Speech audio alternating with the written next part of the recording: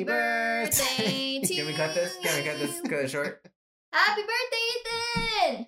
Thank you. Thank you so much. You're old. Actually, he's a baby. I'm a baby. He's a baby. Can you believe I'm 16? He barely just turned You're 30. old for a toddler. I am old for a toddler. Yeah. That's what I meant. You're also tall for a toddler, but not by much. Not by much. So it's this marginal height difference there. Yes, it is birthday day. I mean, sometimes we do get away with getting you like kids menus and kids tickets at the movie theater. As a lover of just, I'm a simple man with simple pleasures. Kids menus fuck. Straight up like chicken nuggets, grilled cheese, spaghetti, like yo. Mac and cheese. Yeah, it's the best. They have the best menus. They really do. I don't need all that nonsense. Like vegan versions. Fuck your basil. You think just give me a big bowl of pasta and cheese. Fucking love basil. I do love a good basil dish, but are there vegan kids menus? I guess at vegan restaurants, but if you went to a regular restaurant, would there be a vegan kids menu? I doubt it, right? Yeah, you'd have to just if it's they're called vegan. French fries. Yes. French fries are A plate of French fries. And you still have to ask. Yeah. Okay. How are you doing? How has your birthday been? My birthday's been good. I'm tired. I think it's just I haven't had enough alcohol. Or I have, but not fast enough. Dog bless. Thanks. It sounds right. Oh. We did training this morning, which is a very a dog training with our dog. No, we're training for a marathon. Yeah. We're training for what's that? Ninja Warrior. What's that? American Ninja Warrior? Sure. I think. I don't know. I don't know either. I'm training for Wipeout. I'm play Wipeout. There we go. We go on Wipeout. I'm training for The Biggest Loser. So you win. Thank you. We the other hand. Dog training. We did dog training. Puppy training. Yeah, puppy training this morning, which I was also dreading. I think you were as well. But it was actually one of the most fun sessions we've ever had. We taught Finn to roll over, and that was just so fun, so exciting. And then it's been a good day. Lunch in the park. Good, and the weather was beautiful. Weather was beautiful. Had a good pizza dinner. Sorry, speaking of lunch in the park. Recently we've gotten a plug from Room for Scream, excuse me, the Twitch user Room for Scream. So if you're here from them, please, I don't know, thank you. Please and thank you. Thank you so much for showing up. If you're here, please. This is a good episode to start with, so, and thank you. That's intriguing, because I don't know what the topic is, but I hope it's relevant. So it's got to be true crime, right? And if you're into true crime, please feel free to check out Twitch user Room for Scream. Clues. They have a very wonderful stream about true crime, and they also play some spooky games. So super fun to check out. It's a good time. What were we talking about? Pizza. Had pizza. Some beers. Some birthday pizza. Some birthday beers. Those are good things. I like them. But now I just feel sleepy. I'm just I'm lazy bones. Yeah. So let's crack into this. You're gonna be fucking. And the more beer I get, and the more we get into the conversation, I'll feel better. I gotta loosen up. Loosen up. I got a thing in the shoulder neck area. You gotta gotta pull it out. Yeah. Did you not hear my just shoulder crack? I didn't. Oh. Yeah. Do 30 jumping jacks. I'm not gonna do that. Do 30 jumping jacks. 30 jumping jacks. I'm not gonna do that. Bless me. Thank me. What are we talking about? What are we doing? Are you almost done with your beer? Yeah, we also need to do our actual introduction. We didn't do. Oh, hi. This is the podcast Misfits and Tidbits. We have a show here in which we tell you about all sorts of random things about the world, things that we want to know more about, things that we should have learned in school or otherwise that we're interested in, whatever. And we relay them to you. I do all the research. Ethan listens and says really dumb shit, and you think it's really funny. We hope. But for the sake of editing, I'm Ethan. This is Junie. Here's a title card for everybody to see our names if you're watching on YouTube. If not, then go fuck yourself. Anyway. Also, This is Sergio's title card that doesn't exist yet. Just adding more editing. It already takes so much. I'm typing it on the screen. It's going to be just basic font. It's going to be Myriad Pro. Sergio. Perfect. I'm not going to spell your last name wrong, too. I know how to spell it, but I'm going to spell it wrong. You're just going to Sergio Necromancer. I'm going to list out some things like in Next, the show on MTV. Yeah. There you go. I'm gonna put Sergio Photo because that's what you are on my phone after like 10 years of friendship. I've never changed it. Sergio Photo. That's your name. Anyway, thank you for putting more work on my plate. Love it. Oh, you're so welcome. Love to see Happy birthday, buddy. Thanks. The best fucking gift I could have asked for. Do you want an actual birthday present now? Are you giving me a birthday present? Yes. Do the cameras have to stay on? Yeah. Oh. It's our topic of the week. Oh, okay. That was a different present. No. You want to finish that so we can do a very nice fine crack into I'm it. trying. I'm stuffed with pizza. It's really warm though. Just shoot that shit. Well, whose fault is that? Yours. Not putting the beers in the freezer. It's your You fault always for put the beers in the literally freezer. not finishing your research and coming prepared. That's your fault. Wait, what does that have to do with anything? It heated your beer up for all the time that your beer was just sitting there fucking getting nice and toasty, dude. It was like 10 minutes. This beer's been warm before that. No. How dare you? Don't come at me. Don't come at me like that. I did my research. It was just still in Google. I never wrote it down. I looked at it. I read it. I just didn't write it down. Okay. But it's enough. Please hold while I finish this beer. What if I came to this fucking session and said I just didn't write any of my research down? It's all up in here. I just didn't write it down. Well, we wouldn't have an episode.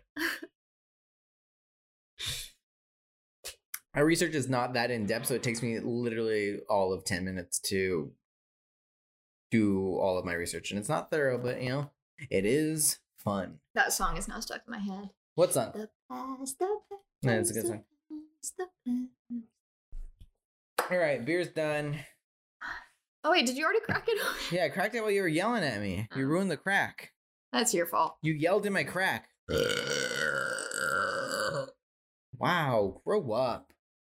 I think you mean throw up. Barf.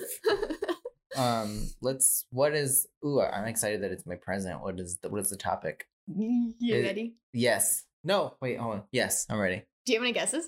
Do I have any guesses? No. Really? None? It's true crime. Ish. Yeah.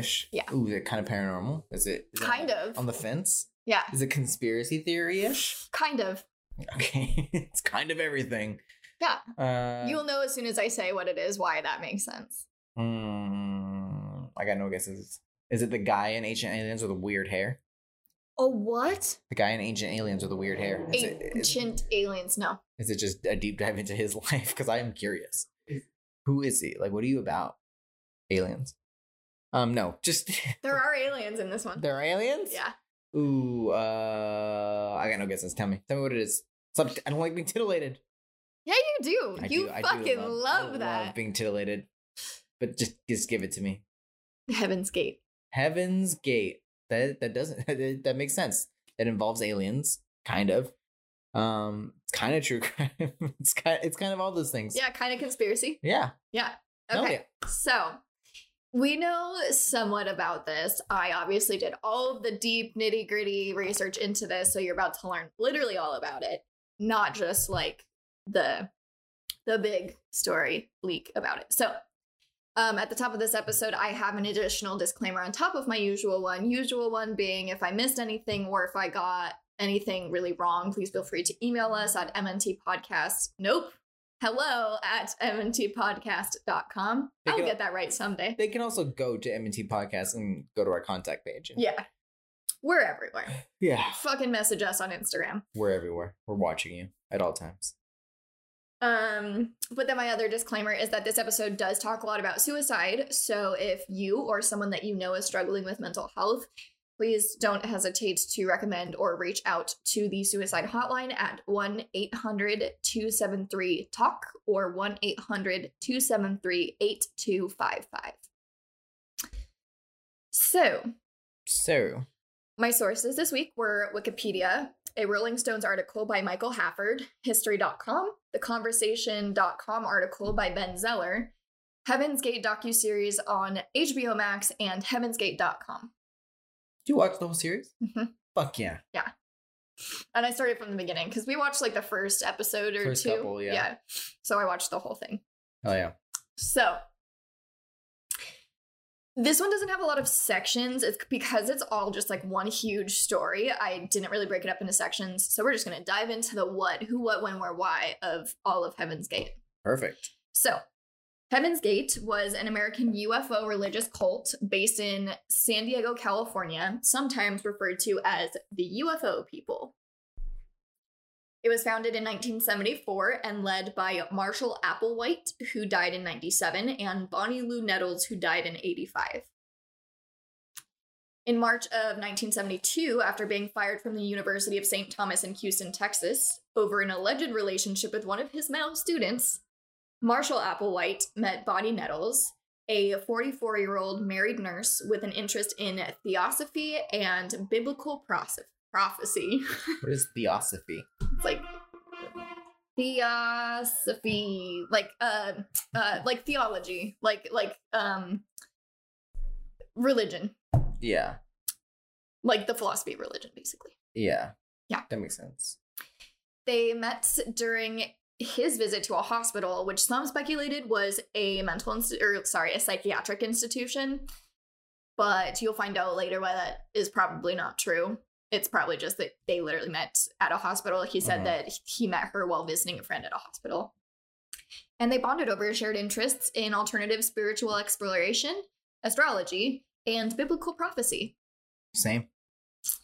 Applewhite later recalled that he felt that he had known Bonnie for a long time and concluded that they had met in a past life. She told him in their meeting she told them that their meeting had been foretold by extraterrestrials, persuading him that they had a divine assignment. Sounds legit. And this... Honestly, if I met someone and they told me that, I'd be like, I'm not interested. Oh, I would definitely fucking run the other direction. So this is them. I would entertain the thought, It is them. Marshall, Bonnie. Obviously.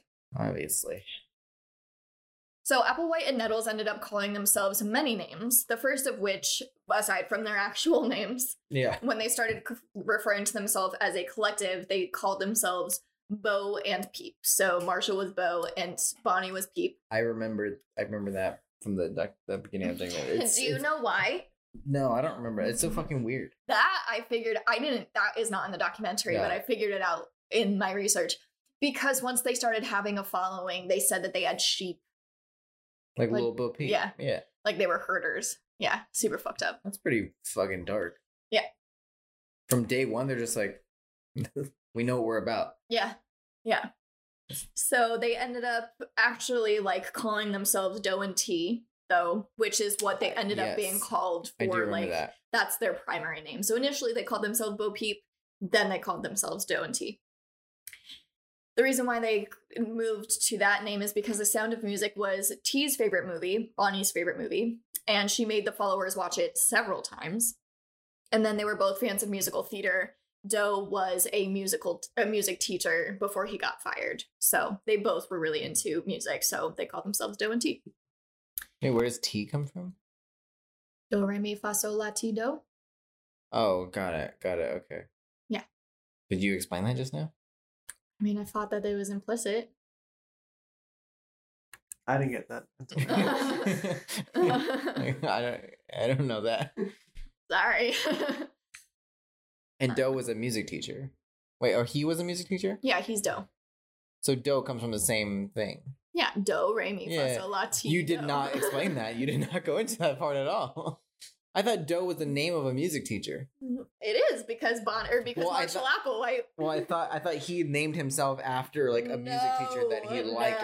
No, sorry. Yeah, you did not explain that part. I was just like, wait, where do these names come from? Got it. Cool. Yeah. They were also referred to as the Two. So I will refer to them kind of interchangeably as the Two, Doe and T, and then Applewhite and Nettles or Bonnie Lou.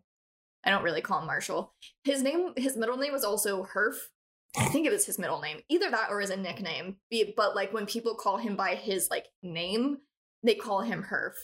So a lot of different names going on here. But for the most part, I'll call them Doe and T. His name is Doe. Her name is T. Sorry if there's anyone listening named Herf. That's a name you do not hear very often. It's true. That is true. I've never heard that before. So Doe at one point said, "Some call us T and Doe. That's not my name, but that's how I'm referred to on this planet Earth at this time." Got it. So Bonnie Lou had a passion for babies. She actually worked at a hospital as a nurse in the infirmary. So that was before she met Marshall. Before she met Applewhite. That was what she did. And that was really where her heart and soul was. She was very close with her daughter. And her daughter was even a candy striper at the hospital that she worked at. So they hung out there all the time. And she was just really close with her. Her daughter said that she was her best friend. Bonnie was very into the new age long before she met Applewhite. So like very hippy dippy, like new wave thinking.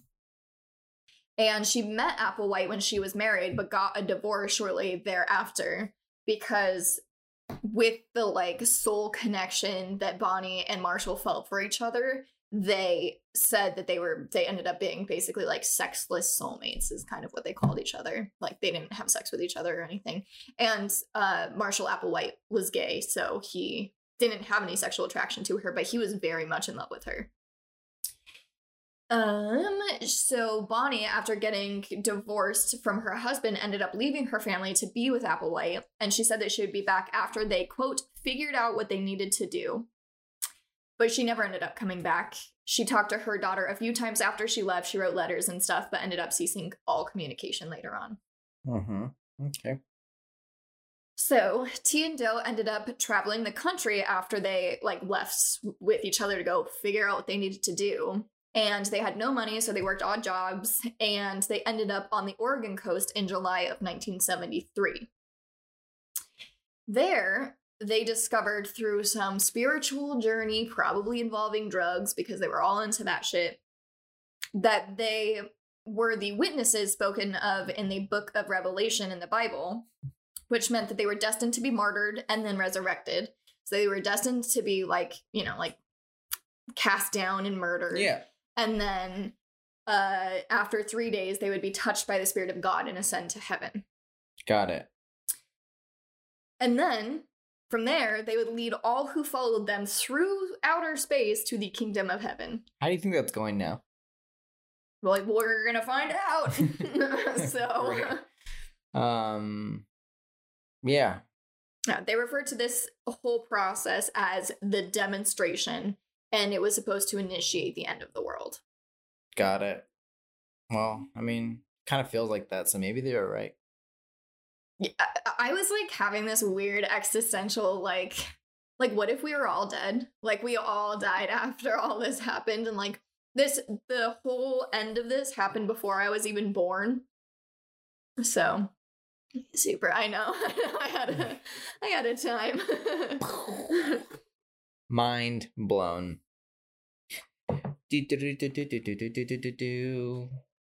No? Looney Tunes? Yeah.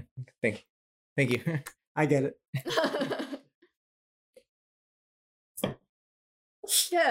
So that was 73. What about 74? Yeah, that's when the cult started. What a time. Be alive. And in 1975, Applewhite and Nettles persuaded a group of 20 people from Oregon to abandon their families and possessions and head to a campground in Boulder Canyon, Colorado, where I'm from, where they promised that an extraterrestrial spacecraft would take them to the kingdom of heaven. What do you gotta say to a person to be like, I will drop everything and follow you? And 20 times, like 20 different people? 20, yeah. That's impressive. And it was fucking out of nowhere, like almost overnight. They were in the paper. It was like 20 people have disappeared from Oregon. We have no idea where the fuck they went. They're just completely gone. Whatever. That's insane. Like, yeah. Whoa. Do they have like a script where like when you get a call and like, oh, do you need a toner? It's like that. Like, right, yeah. It's like, oh, they would say this and we'll get 20 people. So they explained that human bodies were merely containers that could be abandoned in favor of a higher physical existence, which, like, that was their pitch. And then in the news, it was stated that a, quote, mysterious couple showed up advertising a UFO that would take whoever followed them to, quote, another life, another world. And they advertised a flyer that read, if you ever entertained the idea of a physical level above the human level, you will want to attend this meeting. That was that was the pitch. I guess it was like the right time for it, you know. I mean, they were playing in their era for sure. Yeah, for sure. And like, you know, they were part of it. It's not like they were they were thinking with our minds and being like, we're just gonna manipulate. They weren't going back in time and being like, this is the way people think in these days. This is how you manipulate it. We also think this way. They were also just part of it, and then they had the magic touch to get people to follow. Yeah. Fucking bonkers. Yeah, I can't imagine just overnight being like, yeah, fuck my life. It doesn't mean anything. I mean, I feel that way now, but like, not in a bad way. Just whatever. Fuck my life. It doesn't mean anything. Not in a bad way. Not in a bad way. I mean, like nothing matters in the general sense. Nothing actually. You're not matters. Gonna look for a UFO to take you to heaven. Exactly. It's like, I get that, you know, everything's material, but like, no to the UFO part. And also, no, I'm not going with you. I like things. I like things here. Yeah. Anyway, let's go on. So the cult's philosophy took its roots from Applewhite's Presbyterian upbringing. His father was a minister, and they essentially grafted belief in extraterrestrials onto Christian theology. So they use Christian theology as their basis and then just kind of like threw aliens on top. I mean, I think Catholicism should take notes, because I mean, if you threw UFOs into Catholicism, I might have stayed. Are you hearing, Vatican? It would make more sense. I got ideas. Hit me up, bro. Which pope are we at? I shouldn't say that. I don't know. Honestly, you're right. Aliens would make more sense. Yeah, absolutely. It would bring some logic to religion. Because right now they're just throwing it out the window. They're just like, fuck logic. This is how it is. And it's like, no, that doesn't make any sense. So like, don't listen to that. Don't listen to your brain. Listen to me. But if you threw aliens in, I'm like, all right, I'm listening. Huh? Huh? You got me there. So Applewhite told his acolytes that he was the second coming of Jesus Christ. Jesus Christ. Jesus Christ. And that God was an alien, and that they were living in the end of times. It makes sense. He said, I don't know the end of times part, but like the God being an alien thing, I'm like, yeah, sounds legit. I'm in. Yeah.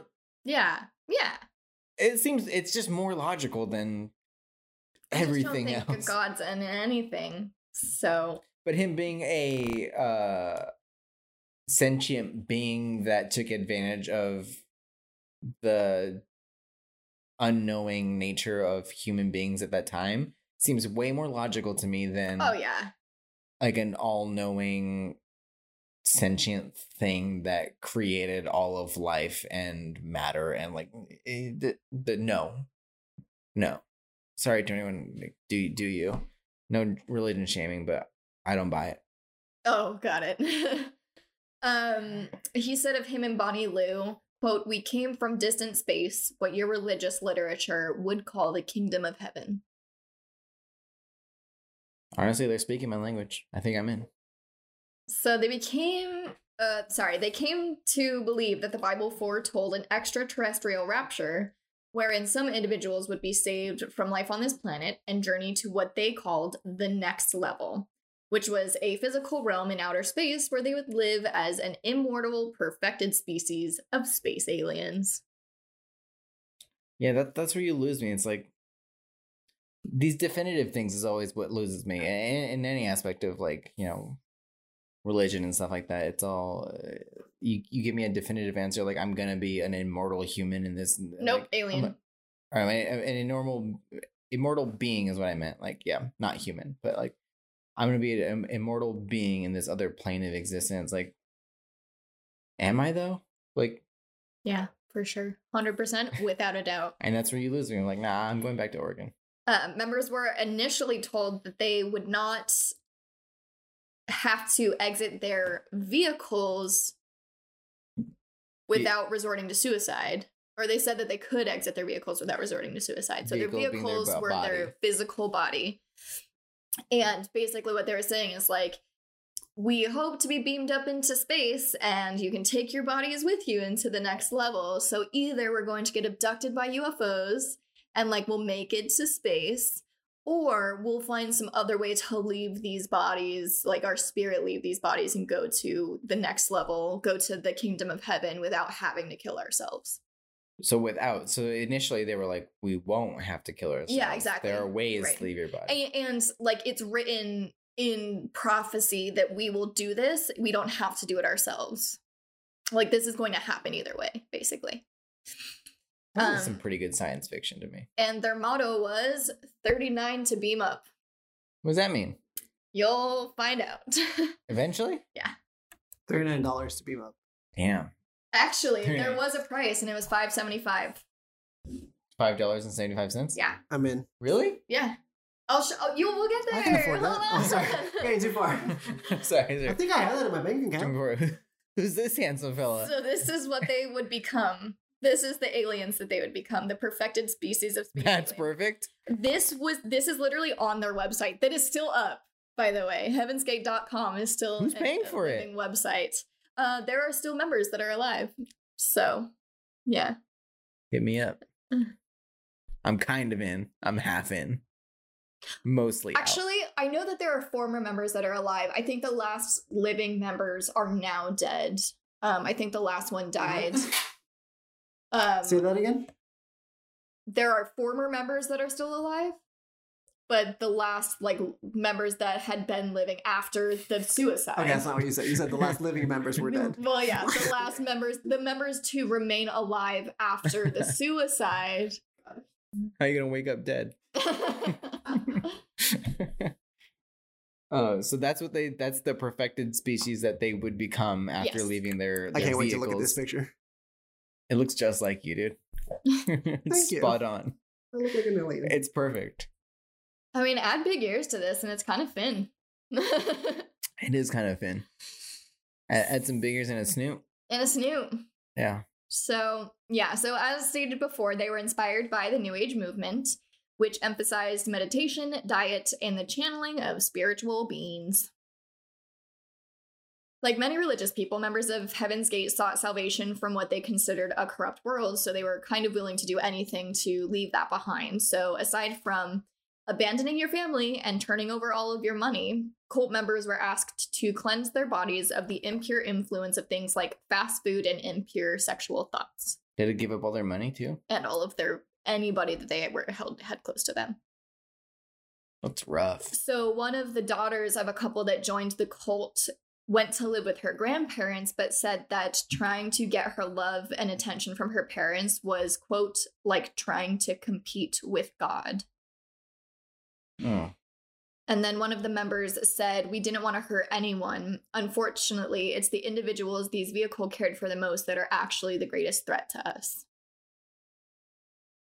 So the greatest threat to them achieving these things are Yep. the people that are closest to them, holding them to this Yep. this plane of existence. Yeah, it's giving them human connection, which they're not humans, so they need to let go of their human connections. Okay. Yeah. So at one point, they drank nothing but the mix of lemonade, cayenne pepper, and maple syrup for 3 whole fucking months. That's it? They Yeah. eat? Did they eat anything? Nope. How you not dead? They're getting enough nutrients with all that stuff, apparently. It's a cleansing diet. Yeah. Yeah, it's a cleansing diet, but you don't do that for 3 months. 3 months is hefty. Yeah. I don't know. Maybe they are aliens. Applewhite advocated sexual abstinence, and several male cult members followed his example by undergoing castration operations. And not only did they get castrated, they got castrated in front of everybody by other cult members who really didn't know what they were doing. And they like in the documentary talked about like some complications that happened with some and like some just like watching it happen and like it was really fucked up. That's a procedure you do not want complications. Fuck no. I don't think you want complications in any procedure, but if there's yeah. In an unorthodox fashion, like another member who doesn't know what they're doing, you want it to go as smoothly as possible. I don't know if you're removing a hangnail. You want that to go as smoothly as possible. Yeah. So that's really fucked up.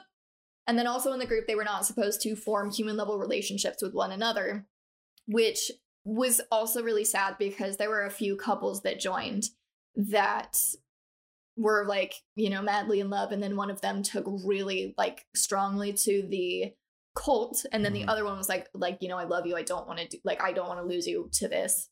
And she just stayed and he left. And like, she like, because even in the cult, they were together when they went in, but since they're in the cult, they had to completely like stop their relationship. And he was like, I love you and I don't want to do that.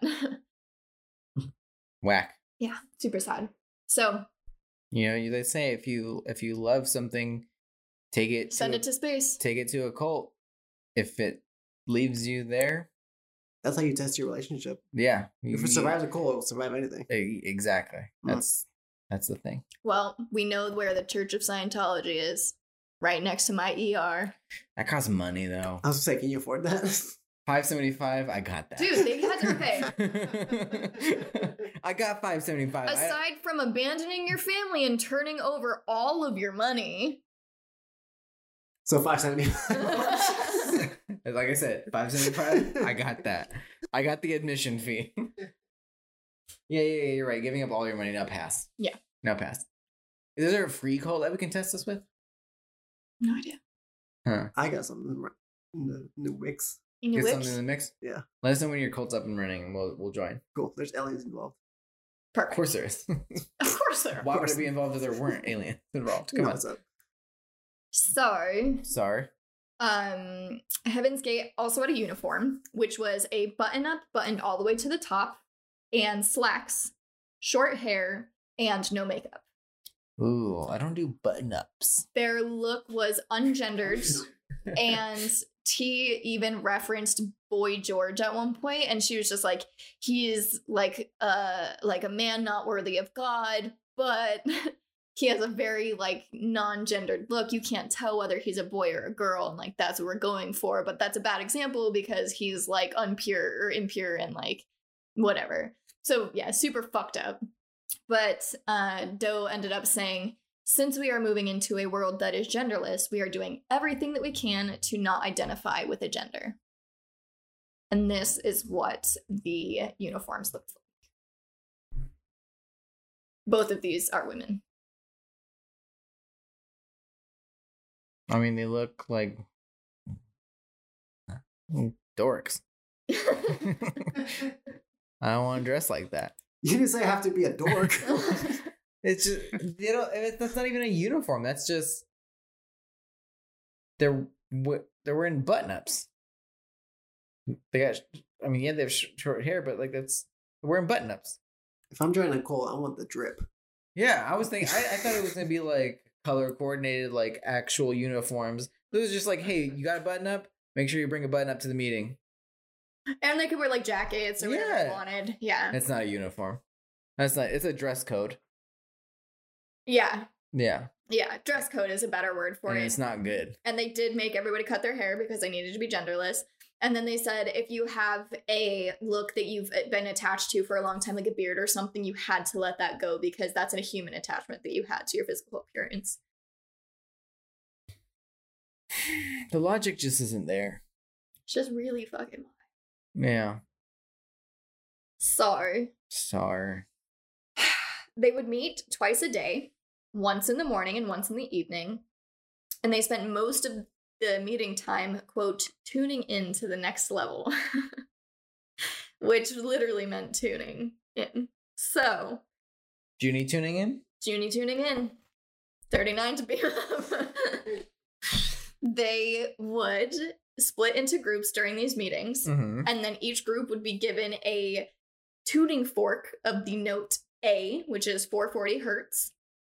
And then they were told to like tune their brains into this note. So without any given instructions, most people would just like take the tuning fork, and how you like ring a tuning fork is you bang it on your knee, and then like that gets it to ring. So they would like do that, and then they would just like stick it to their heads and just like try and get their entire vibration to match A. Yeah. All right. That sounds fun. You want to try it? Want to try to align our vibes? No. You bring a tuning fork? No. How prepared are we? How Are we prepared? doing this? I got mine right here. Are we doing this? Oh my god, are we doing this? Okay. Do you think we can still hear? It's like when you put like a shell up to your ear and you can hear the ocean. Do you think if we like tuned into the A frequency, that would be able to hear them in the next level? You know what? I think I found my next fun fact. The whole ocean thing. Like, what is that sound? The ocean in the shell. You It's dumbass. Like, it's not. I'm sure somebody knows that already. There's a teeny tiny ocean inside the shell. Whoa. I think it's just vibrations from outside that are they reverberate inside the shell, and it makes it sound like an ocean. Well, don't spoil it. I didn't. I said I think. I think, therefore, I spoiled it. I'm gonna look it up. If it's interesting, I'll bring it to the table. I'll bring it to the table. So they would also burn fires all night, and then I love fires. I'm sorry. Finish your thought.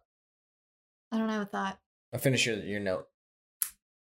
And then they would have someone keep watch on the sky to check for UFOs, and they would do this in 1 hour shifts. So every 1 hour, they would like switch off to another person in the cult to watch for UFOs, just in case they were coming down to pick them up. Just from setting a fire? What? No. What's a fire have to do with this? They're in the middle of the woods. It's That's cold. Yeah, they would just It's have just a a fire fire. going all night. Oh, it Just- had nothing to do with signaling to UFOs? no. No, that's smoke signals or something. Well, that was part of it. That they would light a fire and then someone would watch to see if UFOs came. No. Oh, then the fire seems irrelevant. I just thought the fire had to do with that direct correlation of the UFOs coming. Either way, I love fire. Just fire. I like fires. I mean, I would be happy to be a part of that. I think I do that now when we go camping. That's why I light a Keep fire. an eye for Mhm. UFOs. I'm just waiting for UFOs. Right, but like, what are they supposed to do if they see one? Just wake people up? Hey guys, it's a UFO. They're coming to pick us up. Our ride's here. It's happening. I would It's love it happening. if I would love it if like in the morning, like some or like whatever next shift is like. It's like, okay, the UFO came. I saw it, and it's like, why didn't you say anything? It's like, I don't know. I thought it was just I was supposed thought to it was- watch yeah. for UFOs. I saw one. Also, I thought it was supposed to do something, not I. Yeah. What am I supposed to do? I am but a mere human being. You're not a human being, dude. My vehicle cannot process. Exactly. Yeah. I'm gonna start calling my body my vehicle. Them Lamborghinis.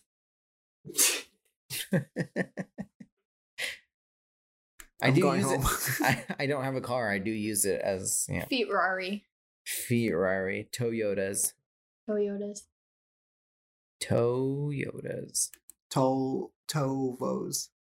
Like Volvo. I tried. Voltos. We're reaching now. We're ruining it. Well, these are my hand days. Nice. Nice. That was good. All right. Okay. let's get into it. What else? What else we got? So, once they gained a following, Heaven's Gate lived mostly on church donations. They said that they would go to spread the word of Heaven's Gate and to like different institutions. And when they got there, after spreading the word, they would offer help, ask them if they needed help with anything, and get compensated for that. And that's how they made it by. Later on, Heaven's Gate got the distinction of being the first well-known American cult of the internet era. And they used new technology to share their beliefs with a wider audience and also to make a living. So they ended up deriving a large portion of their income from designing web pages. And then they even had their own website to spread their message. Let me catch a glimpse of this warlock. That's like a webpage? Mhm. That was their webpage? Mm-hmm. Is it still up? Yeah. It looks like that Yeah. right now? Yes. Oh, I thought that was like their vintage, their OG website. That's what it looks like? Yeah. Hit me with it. Oh, that's fire. And this blinks. Damn. Yeah. That's... For those of you that are listening, it has a picture of the Heaven's Gate logo, and then it says, "As was promised, the keys to Heaven's Gate are here again in Tian-Do, the UFO 2, as they were in Jesus and his father 2,000 years ago." And it's very difficult to read. It's in like Microsoft Word type, like 3D lettering, but It's in word art, but then also in fucking the like the Star Wars. The Star Wars level of like angle. It's like at a weird angle. Space angle. It's like black text with purple 3D. It's not good. Yeah, it's real bad. It's hard to read. The Heaven's Gate logo is kind of fire though. Yeah, it's not bad. Like, I don't know. That should be on some one of the design blogs and stuff. So, there was heavy evidence of psychological brainwashing within the cult. Fucking Kelsey Priest. Tian-Do gave us the tools we needed to brainwash ourselves, said Sawyer, who is a former member of the cult. You done played yourself. You know, brainwash yourself?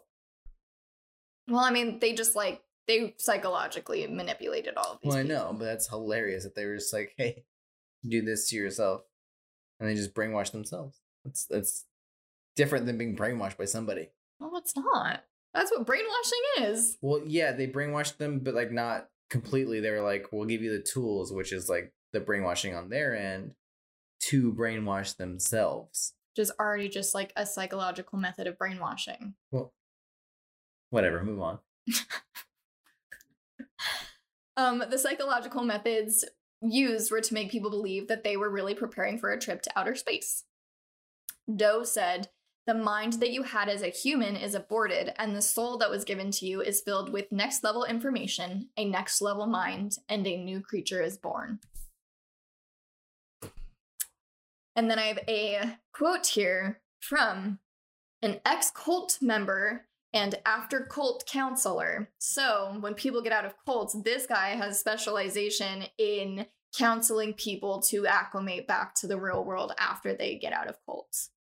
Got it. This is Steve Hassan's quote, and it says, "People can be systematically broken down, indoctrinated through controlling information, controlling their behavior, controlling their thoughts, controlling their emotions, and made into obedient, dependent slaves or clones of the cult leader." That's terrifying. Yeah. Like from a psychological standpoint, like that's a professional being like, this is 100% possible to achieve this with human beings. That's like fucking horrifying. And like, yeah, like when the cult got so much just like scrutiny and really negative attention, but it's like, these weren't stupid people. These weren't people from bad homes. They weren't people who like, just didn't have anything better going for them. They were like smart, educated, intelligent people, and it happened to them. Like, it could happen to you very easily. You just have never been subject to it. So like, that's, I do kind of talk about that a little bit at the end, but it's just like, this is a really tragic thing that happened. It's not like as funny as we're like talking about it, because it is kind of goofy and stuff, just like the ideologies, and like we can't perceive them as being anything other than fictional, but like these people genuinely believed it, and they weren't fucking stupid. Yeah. And I think when we like make these jokes, obviously we're talking about like the ideologies and these like crazy things that they believed in, and like the stories that they wrote for themselves and their reality is like what we poke fun at, but we're not like actually talking about like the victims when we're making fun of. Correct. Yeah. We're not like trying to make fun of the people that actually like went into the cult. It's just the ideologies are so fucking wild to just pick apart and figure. Bless you. Thank you. I think it's time for a little break. We break. We break.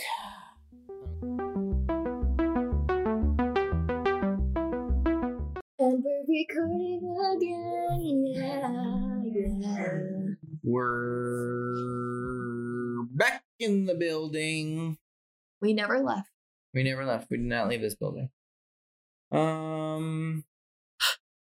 Where did we leave off? Inhale. Inhale. I thought we were talking about Heaven's Gate. We left off talking about brainwashing. Love brainwashing.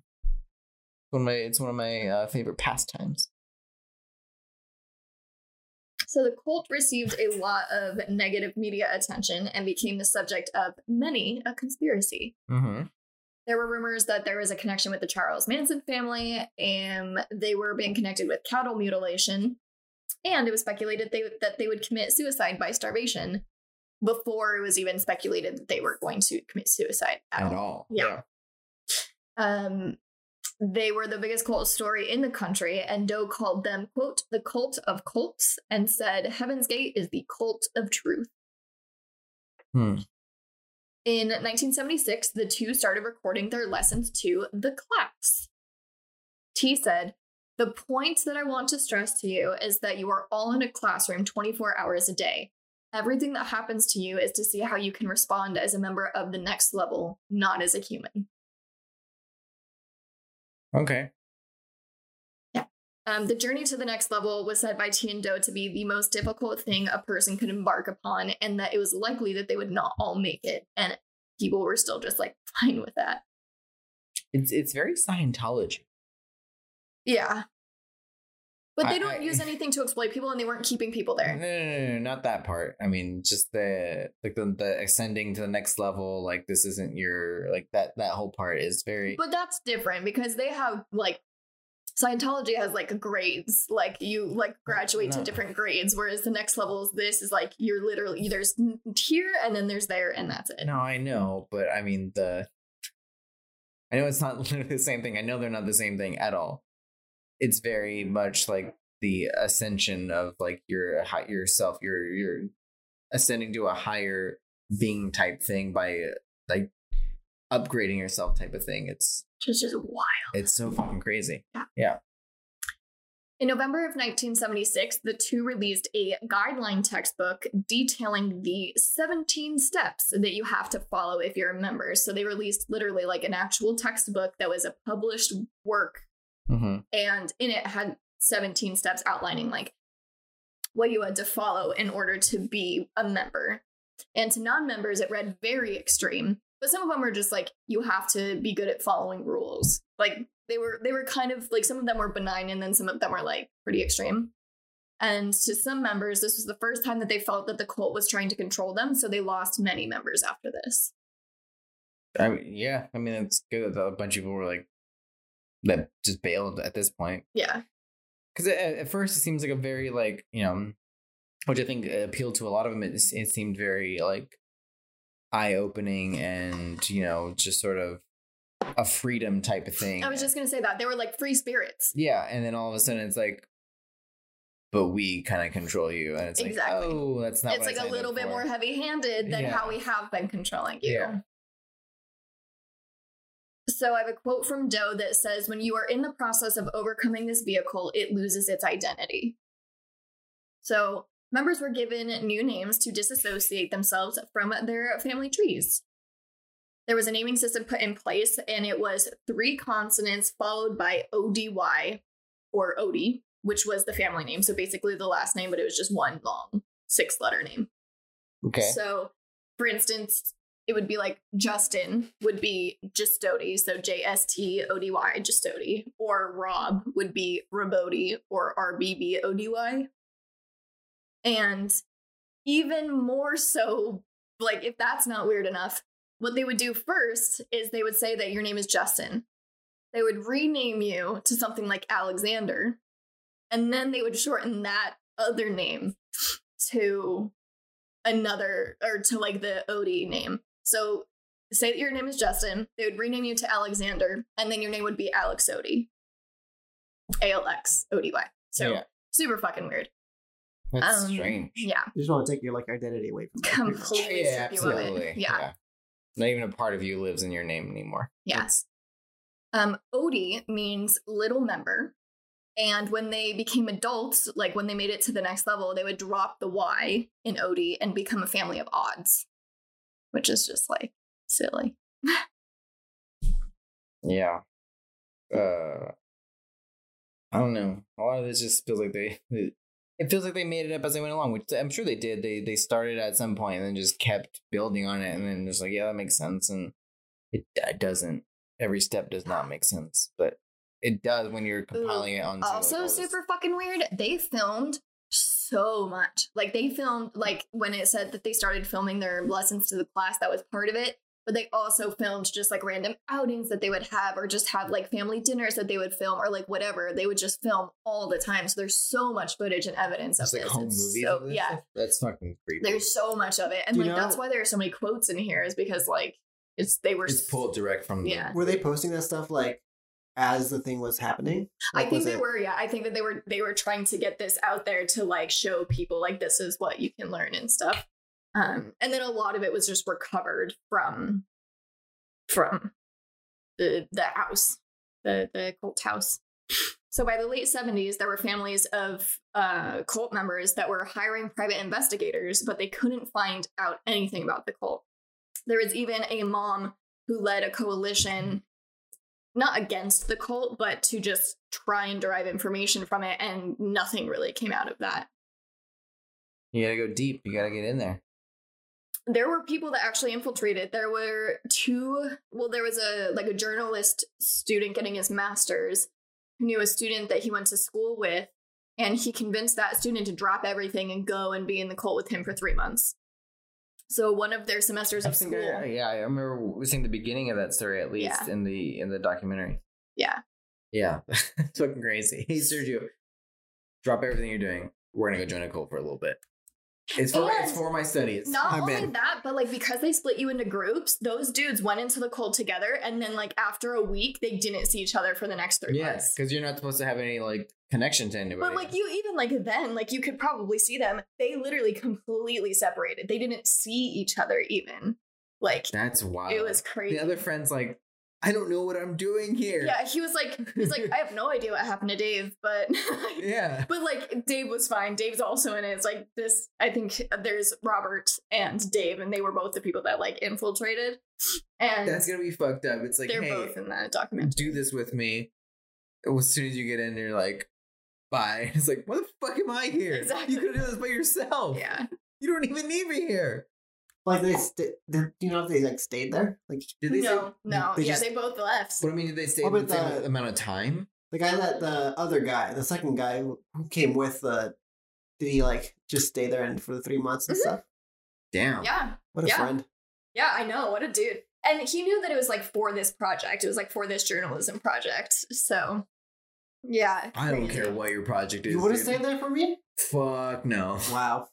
But like I'd that's the 3 months. This, like they could totally leave whenever they wanted, which was nice. Like, you know, could they though? Is this something they said? No, they could. Like a lot of the people in the documentary were former members that were just like, gotcha. Okay. Like there was a gal who was the person who initially said that once they gave out that textbook, she thought that like she's like, I came here to be a free spirit. I thought this was something I was choosing to do, not something that was being like forced onto me. And this felt like the first time something was really forced onto me, so I left. Like you really could just go whenever you wanted. I guess that makes sense because I feel like maybe a cult would like, or a cult, but like they'd be like, they wouldn't want people who were against them in their thing, like so they weave out people who wouldn't. Yeah, that makes sense. And they had enough control over the people that they did have control over to know that like they were desperate to want to stay there, so they didn't have to really like fight for the people that wanted to leave. Yeah, I just can't imagine like. It's not even for your project, and then being separated and staying for 3 months. Like, I don't know. Maybe it was just, I don't know, different time, different situation. Just like maybe he was like also just intrigued by the whole idea and wanted to learn more himself, and like thought maybe like I can get some information that maybe it's different from his information. Like I'm helping him, but still, like, dude, that's that guy owes him beers for life. Like, there's no way he stayed there for 3 months and it's not like. You owe me. eat everything. Right. I was in college and had to be celibate. Yeah. I couldn't drink. I couldn't have fast food, you motherfucker. Yeah. I get your firstborn. I get to name your firstborn at the very least. And it's going to be Alex Sodi. Oh, that's good. All right. Okay. So now we're about to shift gears a little bit and turn this cult on its head a little bit. So Bonnie Lou, at this point, had been sick, and she was diagnosed with cancer, and in the mid-'80s, she really began exhibiting illness from her cancer. Her cancer was in her eye, and she had the eye removed and replaced with a prosthetic, and she did not recover well from the surgery. She maintained like a low-grade fever, and she was really ill. Fucking eye cancer. I know. And this is super fucked up. But the cancer in her eye metastasized to her liver. Jesus. And she was told in the beginning of June that she didn't have long to live in 1985. And then 2 to 3 weeks later, on June 19th, 1985, Bonnie Lou died. So the family was devastated, and they could not believe that what they called their older member, who was Bonnie Lou, because she was the older of Applewhite and Nettles, she was the older one. They called her the older member, and they just were all supposed to graduate to the next level together, and they couldn't believe that she was gone. But what they did think was that she would transcend to the next level just like before them. So she was there and she was waiting for them. Basically. She died such a human death. Yeah. Yeah. And that had to be a shock to them. That it wasn't like the way they talked about it before was like, we're going to ascend without killing ourselves. We're going to leave this like plane of existence without the actual like death factor, pretty much. And then she died such a very human. I feel like he could have spun that though and just been like, yeah, absolutely. But it's like we're all supposed to leave these vehicles at some point, and she just like found her exit. But that's like an out of control type of 100%. Yeah. So what it seems like is like the initial sell on it is like the controlled leaving, like we're graduating. And it was supposed to be, at the very least, it's not going to be all fucking 40 plus of you that are dying at the same time or leaving your vehicles. But in your prophecy, in this crazy revelation that you had, it was at the very least the two of you were supposed to go together. And this was so unplanned, unprecedented, like totally not in like the just grand scheme of the plan that they had together for this entire cult. So say that up until this point, I was totally on board, and I like everything, checked all my boxes, and I was like, yes, I understand. Had this happened, I would have been like, fuck no. Okay, you've been full of shit this whole time. You're not in control of anything. You have no idea. For sure. Yeah. Mm-hmm. Yeah. Like wheel? Yeah. Sticking it? Stops it? Yeah. That. The wheel's turning? Yeah. It's not turning anymore? Yep. Remember when I said I was going to turn the thing on its head? It's like, kind of like flipping over the handlebars once the stick is in the spoke. Yeah. Yeah. Yeah. Yeah. Yeah. So, two members of the cult went to tell Bonnie Lou's daughter, who, like I said, she'd been very close with, and she had not heard from her mother in a while and didn't even know that she was sick. So when she heard that her mother had died, they like at first just kind of slowly told her like, hey, your mom's been really sick and she went through this surgery and she just like, she really isn't doing well. And they were like very aloof and weird and like just like shitty about telling her straight up. And she just, they have no like they let go of like emotional connection to things. So they have like probably no empathy and no like sympathy for someone who's getting news. They're just giving it to her very, very straightforward. Yeah. And then she just like, after a couple minutes of them talking, she just like looked up at them and she was just like, mom's dead, isn't she? And they were like, yes. And she was devastated, obviously. Like, of course she was. And she missed her mom so deeply. And Herf ended up calling her.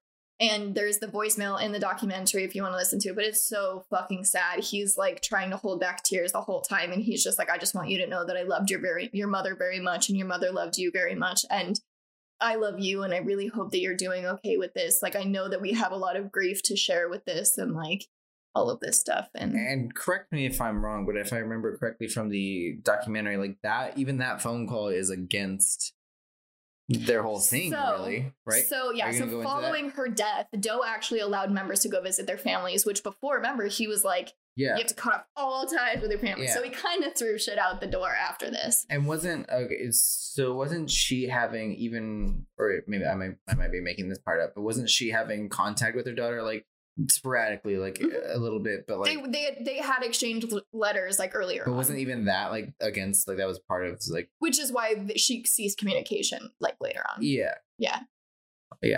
But then his phone call was kind of like also like that goes against everything that they believed about human connection. Kind of, but I think that he had this connection outside of a human connection with Bonnie Lou, that's how he acknowledged it. It was like it transcended humanness. And like I think that you're thinking about this way more like robotically. Like they still definitely like loved and cared about each other, like the cult did. Yeah. But not as individuals. They loved and cared as for each other as part of a collective. They were like, we're a family for this collective. So they definitely still had feelings and emotions, but those feelings and emotions were like twisted in their mind to be hive-minded and focused on like the cult, and like these are next level feelings. These aren't our human emotions. These are our like whatever. But that's different than his like reaching out to somebody who's not even in the cult. Exactly. Yeah. Like his connection to somebody who is connected to somebody he loved, like that's like he should not hold love or empathy or sympathy for somebody who's he's not connected to. Yeah. Just like he feels remorse for the person that he loved. Yeah.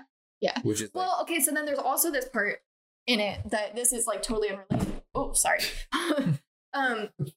Happening. This is totally unrelated, but you're gonna act it out for a second. Yes. You stood up and I was like, oh, we're getting. No, Doe at one point told this fuck. I don't remember. Oh, Dick Jocelyn, that is his name. And he was a member who survived after the suicides and ended up dying of complications with AIDS like later on. But he was a very devout member of the cult.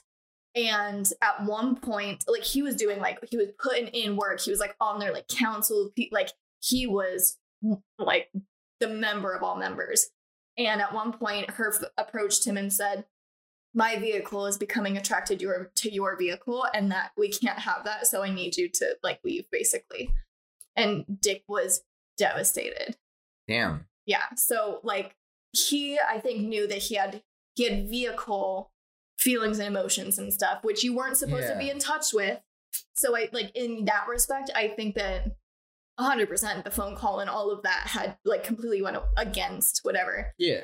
But back to the idea and the fact that he let members go visit their families, fucking wild. And like a lot of people did, a lot of people were like this is our family and this is where we are now. And like, I've left that behind, but a lot of people went to go visit their families. I remember the one story of that guy who came back, like he just showed up, like obviously his family hasn't heard from him in like years or whatever, months or whatever it was, like, and he just showed up and they were like, yeah, he was normal, he was like himself, like he hung out with friends, like hung out with family, like they did the normal thing. At this point, the cult has been going on for 11 years. Yeah, so he was gone for a long time. Yeah.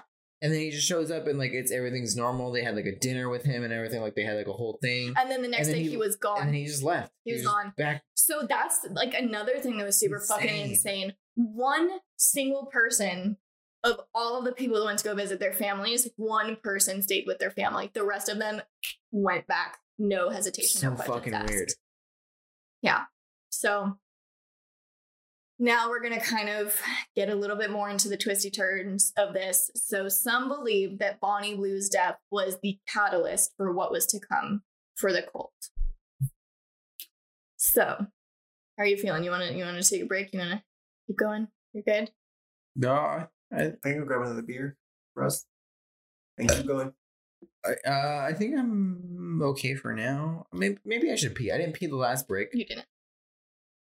Yeah, let's take another a wee break. A wee break. All right. 3, 2, 1. Stop. Okay. Let's pick it back up. I need to report an anonymous tip. This is regarding a mass suicide. I think it was a religious group that committed suicide. That was a 911 call. That's the darkest way to start. That was a Jesus Christ, I blew it. I was waiting for you to just say action, and then I was going to do that, but then we had this whole mishap of like, will we, won't we start? So. Well, that part was going to be cut. That was so genuinely now bone-chilling. I have to include it. That's why I gave us a good, start. It's fine. Yeah, that was a rough way to just dive back into it. Can you read that again? That's heavy. I need to report an anonymous tip. This is regarding a mass suicide. I think it was a religious group that committed suicide. Jesus. So on March 22nd, 1997, in a multi-million-dollar mansion in Rancho Santa Fe, 20 miles north of San Diego, 39 members, including Marshall Applewhite, ate applesauce laced with barbiturates and washed it down with vodka. They then put bags over their heads, purple shrouds over their bodies, and laid down to leave their earthly vehicles behind.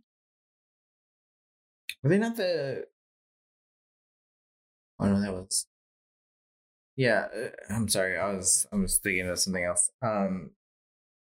Yeah, that's pretty rough. That's the display they have in the Museum of Death, where there's like they have the bunk beds and yeah, pretty much. I remember that, and I just realized that that's what I saw. Yeah. So there was like there were like so many rooms. It's a mansion. It's a multi-million-dollar mansion, so there are very many bedrooms, and then I think this is their computer room that there were 2 people in. Okay. And then we'll go into some other stuff, but I think that room is just speaking on like just viewing that room in the Museum of Death was like, there are so many things in that museum where it's like you see like, the gratuitous stuff of like dead bodies and stuff, but something about that like display room, and obviously it wasn't like it was like a basically staged room. It's not anything nothing from the actual event, but it's like a staged room where you have like mannequins underneath the cloth and like all that stuff. It looks exactly like the picture that we showed. Exactly. And it's like that room gave me like chills, and it's like not gruesome, it's just real. Yeah. It just like puts you in a real like, and the fucking like the video that Marshall Applewhite recorded before the suicides is playing on like an old TV in the room. Fucking room. Yeah. That I think that room just it impacts you in such a way that like I think I got the most chills from just standing and looking into that room and seeing that video and just like contemplating like just putting yourself in those. There were 2 sections of the museum that really fucked me up. It was that, and then the section of like couple killers and like couple killers that like raped bodies and like had pictures of themselves like with dead bodies and stuff like that. So I think for me it's like it was like I don't know, it's like the reality of things for me where it's like the images, like the photos and stuff like those don't really like I get it, like, and I enjoy, like, it feels weird to say you enjoy, like, the things in that museum, but, like, going through it, like, I do enjoy, You're fascinated by it's fascinating, but I think the things that, like, really strike me in that museum are, like, the things that bring you to, like, that reality point where it's, like, or it's, like, you're almost there type of thing, not, like, because a photo, it's, like, a photo could be taken anytime, and you're viewing a photo. But looking into that room, it feels like you're there in the room. It feels like you're a part of, like, you're witnessing that happen at that point. And then the second thing for me was the quilt, the Manson quilt. That actually did not stay with me. I remember it, but like, But like, those are the 2 things that like I feel like it makes you a part of it because it's there. It's like a very tangible thing that was there when, like, it feels like you're looking into like that moment type of thing, like. When you look at the scene of the Heaven's Gate, you're looking into a moment that actually happened, even though it's staged there. You're looking into that moment. And for me, it was also like it was so hard for me to like. I understand they're mannequins. It was so hard for me to convince my brain that there were not people under there. Yeah, like it was like it's very well done. It was so visceral. Yeah, and I think that's one of the ones that stays with me the most. And then the quilt definitely, because like that was made by the hands of it's such a part of like it was in the same presence. It's like, you know, just I thought that it was like the actual tangible thing that was there. It's just like, and it's not a prop. It's not like it's exactly. That's like it just made it so real. Yeah, and I think those are the two things from that like have always just stuck with me, and I've always, every time I've gone back, I've revisited those and just kind of stayed and like sat with them for a second, because they give me the most like visceral reaction to it. It's so weird. But yeah, like that room, I think about that room all the time. Yeah. So when I was going through this, that's wild. all I was thinking about. Yeah. So to them, they were not killing themselves. They were freeing their souls from their bodies so that they could ascend to a spacecraft flying in the wake of the Hale-Bopp comet and were going to be taken to their new home in space. But instead, police found their bodies on March 26th, and the images of the black and white Nikes poking out from underneath purple cloth became notorious. Yeah. The group had moved into that mansion the previous fall, so the fall of 96, and a member who left weeks before the suicide to document his experience with those blessings. So this guy went to Doe, like as a member, and was just like, I feel like I have a calling from God to go and document what I've learned here, what I've experienced here, and like I want your blessing to go and do that, but like not be here. Go and write about this and like tell the world and stuff. And Doe was like, I agree. I do feel like this is like a very big movement from God. Like I feel like this is something that you need to do, and I like you have my full blessing to do it. So it's a story that needs to be told. Right. If you're the person that's being called to do it. Right, go exactly. For it. Yeah. So this guy left the cult for that reason just a couple weeks before the suicides, and then just after the suicides, he got a packet in the mail with instructions to go to the house and film what he found there.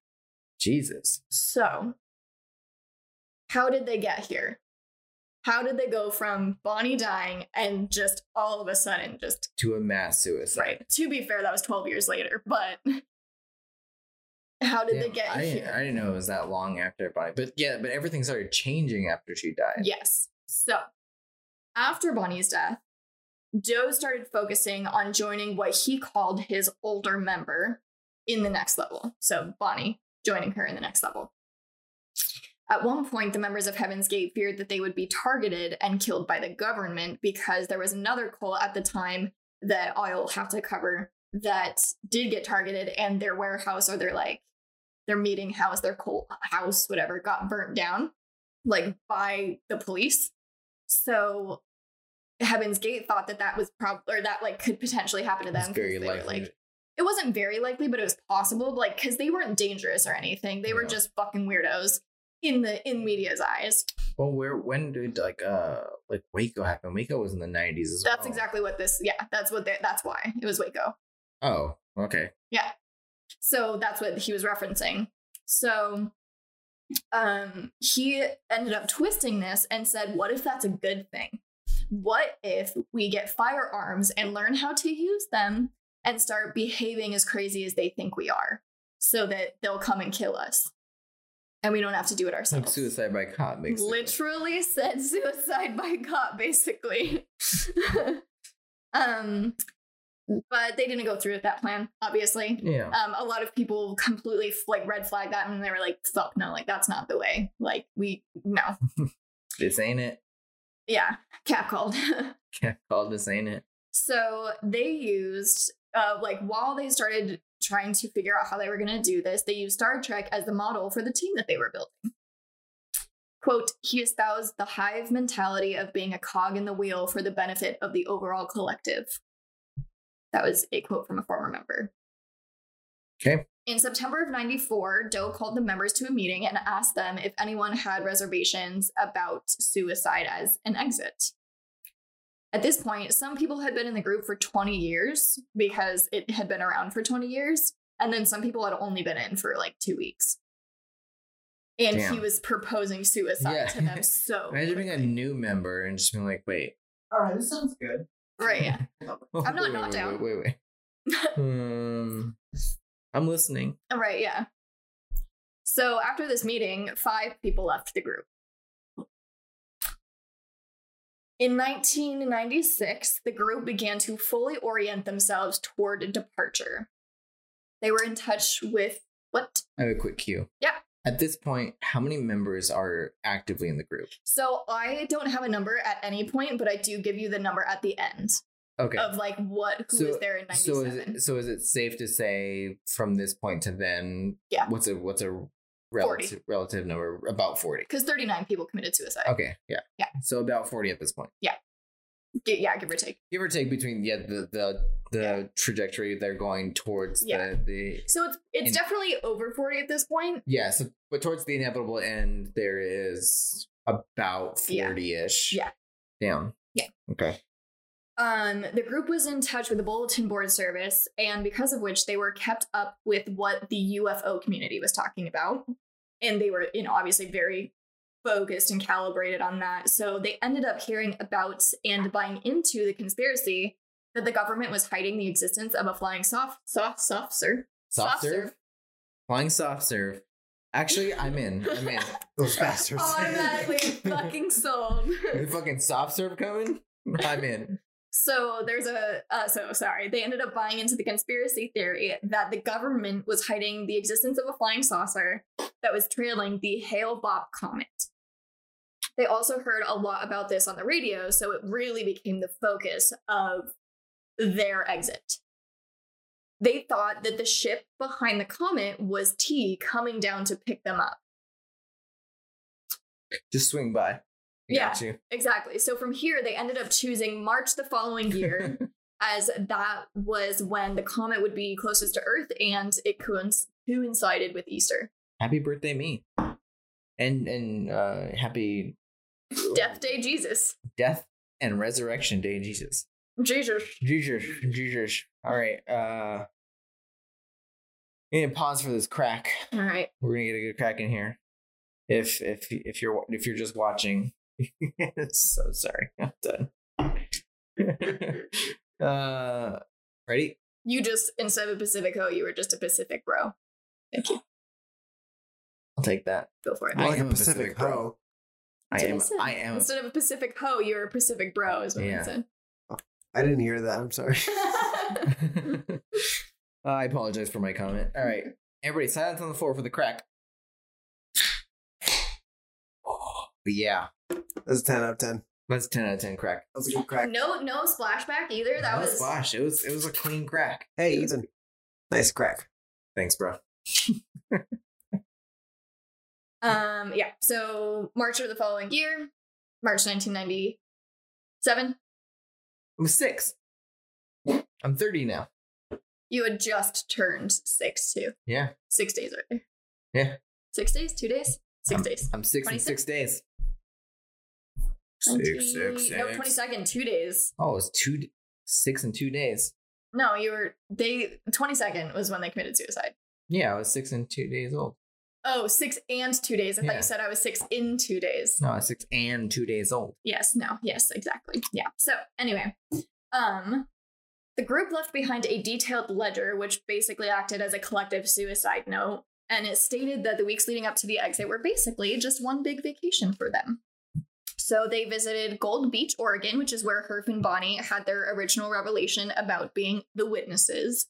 That, like, when they went to the Oregon coast, that was where they initially had that vision. And then they went to SeaWorld in San Diego, Mexico, and the Stratosphere Hotel in Las Vegas, where they won. Guess how much money they won? Okay. $575. No. $39? No. Is it a lot of money? No. Okay. $20. Yeah. Oh, shit. $20? Nice. Yeah. 40 people. And they won $20. That's rough. That's a rough day. Hey, at least they didn't break even and they didn't lose money. So also, what a fucking time. Like, it just have a revelation that we are the witnesses. We are this big thing. You know what I want to do right now? SeaWorld. See the world? No. SeaWorld. Like, you know what I'm feeling next? See the world? Stratosphere. SeaWorld. Go to Vegas. Let's win like at least $20. Maybe it's like someone was afraid of sharks, so they went to SeaWorld to overcome that fear. I feel like these are people who don't know like the outside world. They're like, what's like the thing you have to do? Just Vegas and SeaWorld? Yeah. What else is there? Right, yeah, exactly. They don't know what actually is out there. Jeez. Yeah. Yeah, that's in like this big of a fucking fraction That's like of the if you're earth. born It's in like, California, like Southern California, Yeah. without knowing anything else, you're like, there's SeaWorld, and like Las Vegas is this great, huge thing. Because and there's nothing else. Because they're in Oregon, it might be like that's what the Southern California is. It's like Disneyland type of thing where it's they're like in San Diego though. Oh, they're in San Diego now? Yeah. That at that point okay, so yeah, it makes sense. Sorry, no, they were in Oregon. Oregon was the original place where they had this vision. So yeah, I think it's like they're fulfilling the fantasies of being the Southern California people, where it's like this is what I'm surprised they didn't go to Legoland. I don't think it existed at that point. Not then, huh? I don't think Legoland was there yet. Yeah, unlucky for them. I've never been to Legoland. I like Legos, but it's not good. It's not good. I can't imagine. It's cool, but whatever. SeaWorld's not good either. Well, they're not good for different reasons. Yeah, that's fair. That's fair. Anyway. So, the night before the exit, they had a meeting, and whenever Doe would talk about T, he would get all choked up. He would like start crying about her. And the next day, when everyone was saying their goodbyes, they all filmed exit interviews, like literally sat in front of a camera, had somebody on the other side asking them questions about like saying goodbye and stuff like that. And whenever they would talk about T, they would mimic this behavior. Oh, that's creepy. Yeah, so that was total evidence of brainwashing. Like we heard in the above quote, they became clones of their cult leader. Ooh, that's rough. And another thing that's super fucked up that was pointed out in the documentary is that these interviews were another method of psychological manipulation, because what he was making them do was like publicly state that they were going to commit suicide, which made them way less likely to back out. Like, yeah, if you're gonna they have accountability now. Exactly. It's like their accountability buddy is the public. Yeah. That's and fucking everybody wild. else in this cult that they now have committed to like killing themselves with. Yeah. So wild. This is a fun-ish tidbit. There was a sign-out sheet that they all signed when they were leaving. And the interesting thing is they signed their names, their like human names, they signed their OD names, and then under the estimated time of return column, the ETR column, things were written like bye or never, or it was just like completely crossed out. Because they're never returned.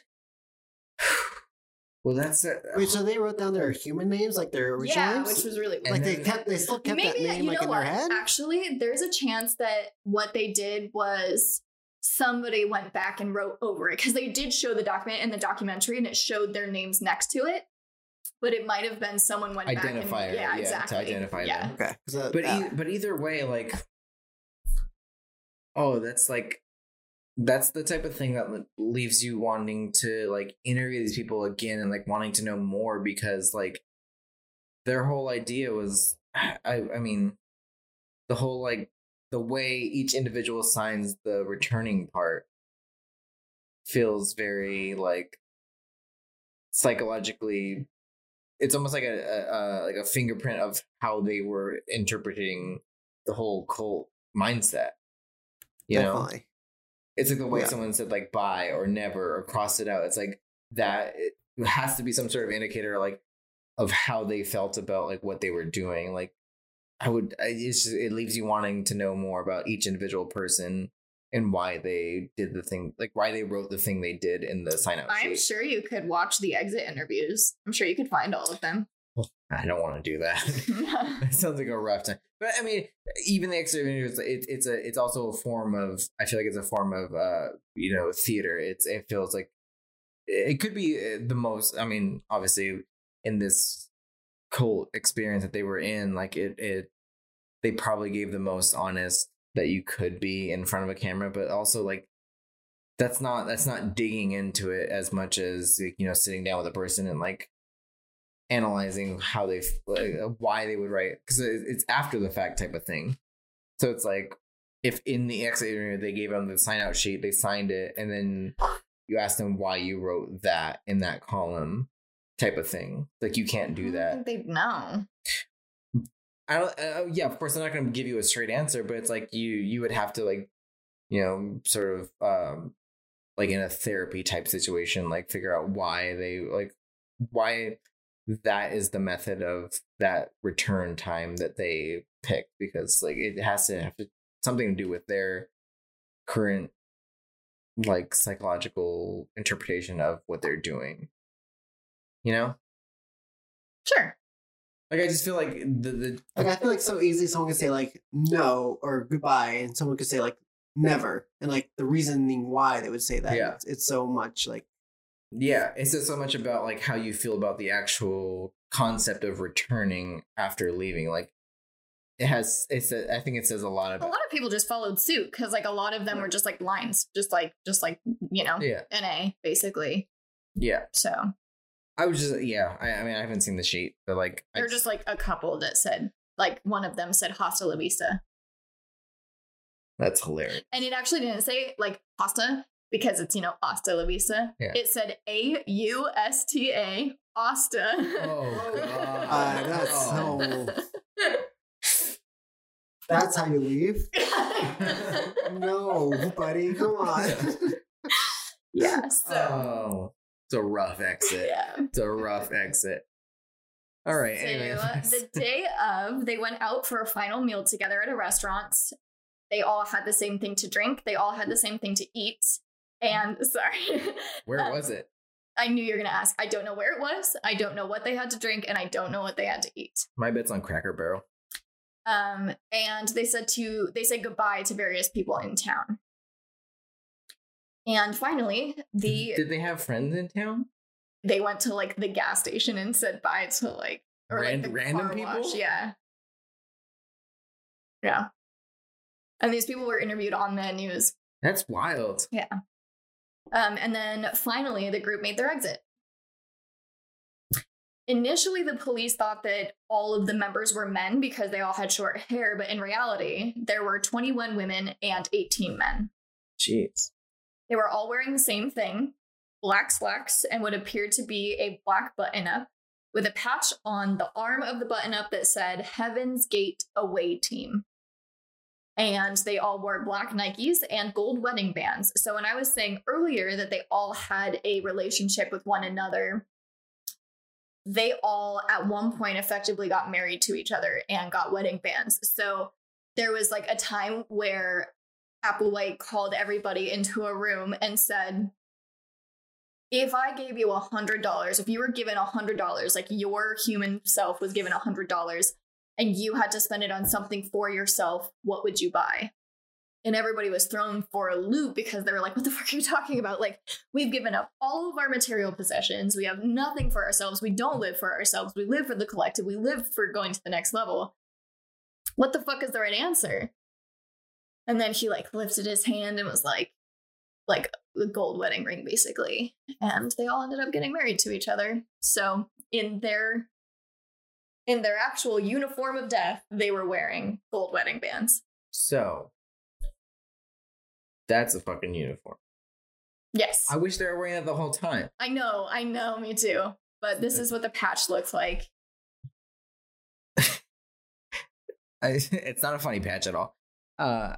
I want to know who made the patch. Like what company like was commissioned to like. Yeah, they're still producing these today, which is super shitty. Oh, rough. I just want to know like what like after the fact the company was like, ugh. Yeah. Like saw it on the news and was like, wait, didn't we just, can you pull up our records for That's not us. That wasn't us. No. That wasn't us. Burn it. Shred it. They're still making them? Not a specific company, but like people are they're like making them for they're still recreating. So there's not a company that's like, okay, it's a paycheck. Yeah. Okay, that's not okay, good. Yeah, no. It's good. Oh. Yeah. So it's like a very solid like vintage patch, you would say. 100%. Yeah, and, like it looks good, but like don't recreate it. Don't keep doing that. Right, this is a tragedy. Yeah, it's a good patch if it's like a completely different thing. Like if it was like a space camp. Exactly. Yeah, space exactly. camp patch, but like for what it is, don't keep it going. Yeah. So Doe said, "We've been away and now we're going back." Most of them, this is the fun tidbit, had $5.75 in their pockets because was it their cut from the winnings in Vegas? Out of 40 people, and they split $20. I don't know if you know math, but no, it's a no. I'm bad at it. Math? Not even once. Not even once. Not even twice. Like math. I'm sorry, I just understood math. Not even once. Math. Not even. That's funny. Anyway, move on. Let's go. Do y'all even want to know why they had $5.75? Yes, I really do. I've been wanting to know that for hours. You've been meaning for hours. We were guessing, and we guessed wrong. Asshole. Mark Twain said that was the cost to ride the tail of a comet to heaven. Mark Twain? Yeah. That's their guru? No, it was just like a thing that somebody said, and they were trying to ride the tail of a comet to heaven. It was very, very, very. Well, yeah, but why would you listen to Mark Twain? The fuck does Mark Twain know? Probably a lot. Mm-hmm. What do you have against Mark Twain? He was racist. Racist. Oh, he's very racist. That's what I have against him. But like, I also just wouldn't. I wouldn't listen to any real like fiction. But like, if you're doing something that somebody said exactly something about, like, that's a very specific fucking thing. Back then, I'm sure a lot of people said a lot of things about comets in space and aliens back then. And riding them to heaven, which is exactly what the fuck they were doing. Okay, move on. God, I thought that was so sick, and you just hate it. I don't hate it. I just think it's weird. Like, why would they? I think it's strange. The bodies were dead for varying amounts of time, which is also fucking weird. Mm-hmm. So, and like, not like, 20 minutes difference. They were dead for days difference times. So there were some bodies that were dead for 24 to 36 hours, while others had been dead 3 days, and then others had been dead 3+ days. You think maybe they were all like... I actually have. But... Never mind. Go into it. Sorry. So it appears that they went in 3 groups. So the first group went, and then the second group helped them and like covered their bodies in the purple shrouds. And then the second group went, and the third group helped them. And then for the third group, there were 2 people that weren't covered in purple shrouds, and they were believed to be the last people to commit suicide because they weren't covered. But damn, days apart, like. So there was not a single person who was just like, this is not it, and they just bailed. Everyone was 100% into it, and just. There were people that didn't do it. Oh, there were people, but that were present within those days. Were there people that bailed? Yeah. Okay. Oh, the people that bailed, yeah, but then there were also people that stayed in the cult, like still believed in Heaven's Gate, but did not commit suicide that day. Got it. Okay. Was that planned, or are they just like? Mm-hmm. Okay. Yeah. So Marshall Applewhite was in the second group, so he was not the last to die, which people thought was really interesting. And he was found alone in a king-size bed in the master bedroom of the mansion. Which, like, I think I saw the picture, but it's literally just, like, him in a huge bed, like, in the center, just fucking, like, a very small little man. Just, like, it was really, really creepy. And something that I did kind of want to just, like, dive into a little bit, and I don't have any super, like, specifics about this, but, like, that's 40 people. I don't know. I don't think Applewhite had a family, but 39, or I guess not 39, 38 people left families behind. Yeah. Like they left loved ones. These people's families probably didn't even know for. No, they saw it on the news. Well, like, yeah, but they didn't like you said, all these people like went back to their families when they could. And so it was like, there were people that... And they were probably reassured, like their families were probably like, they're fine, like as much as we miss them and we love them, they're like... They have no inclination of like what's actually going to happen to them. And all of a sudden they find out that this happened, and it's like, that's just so devastating to like...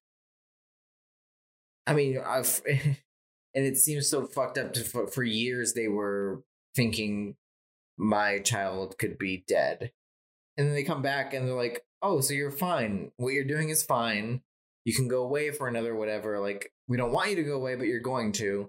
You're going to do your own thing. And then within years, oh, okay. Right. Yeah. Yeah, that's gone. That's devastating. Gone. Yeah. So yeah, it was really difficult to watch, and there were a lot of families that were like talking about it, and just they were devastated to have lost the like concept of their children and their brothers, and their husbands and parents. And then once they got reassurance that they were like alive and fine, then it was like, like it sucks, but it's better. And then they were dead. So yeah. I have a fun-ish tidbit here. One of the members to die was a brother of an actor in Star Trek. Shit. Which was what their model of their team was. Yeah. And she spoke out specifically, and she was like on one of like the talk shows in the news and stuff like that. And she said, like, I completely respect him. I respect his decision. He seemed happy and very much in control and aware of what he was doing. And like, there's nothing that I have to speak ill on him. Like, of course I miss him, but like, bless his soul. And yeah, like, good for him for doing what was important to him. Former members said that Doe wanted to go out with a splash. So recall the initial proposal for death by cop. But then one of the members ended up saying by killing themselves, they ensured their immortality, in a sense. Okay. I think the guy who said that was one of the people who went as like the journalist that went as like a test. Yeah. So yeah, he said that by killing themselves, they ensured their immortality, in a sense. The public response was the dismissal of the folks in the cult as brainwashed idiots, fools, and as a joke. They were made fun of profusely in the media, and they were made the butt of jokes on talk shows, and SNL even did a Heaven's Gate skit. And it was like so much of this was just like nobody had ever seen anything like this before. Yeah. And people were just not able to digest it. Yeah, of course. Yeah, I mean, it makes sense, and it's like terrifying. Like the response is just like to make fun of. It's like it's almost like a defense mechanism. Like you don't know how to react to something that is so unknown to you, but also like that's not unlike anything that would happen like now. Like right, but it's like we're not going on the fucking like talk shows and making fun of Sandy Hook. Like it's not like SNL is doing something like that's that. Fair. Yeah. Like, it was a much different culture back then. Definitely, yeah. Like now we're not making fun of that type of thing, like any sort of mass suicide or mass killing like type of thing. Yeah.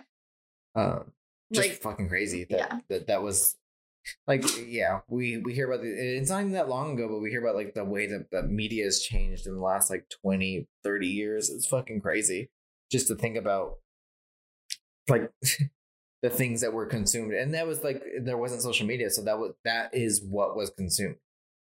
Like it's now we can watch like news and be like, we also have our sources here and here and here and here. Back then it was like, we have our source. Our source is news, and whatever they say is like how society perceived whatever they were talking about. And it's fucking crazy that there was just no other outlet for news or information. It was just the one, basically your local news channel gave you what was your reality. So wild. Yeah.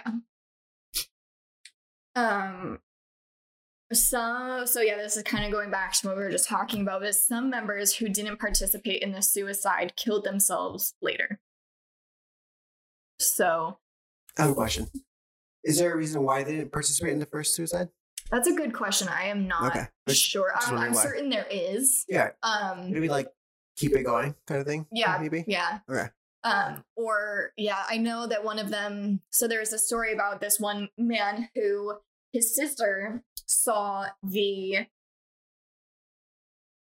coverage of the suicide on the news and was freaking out, and she called her aunt and was like, "Hey, that's the cult that," I think his name is Jeremy or Justin or something, but she was like, "That's the cult that my brother's in."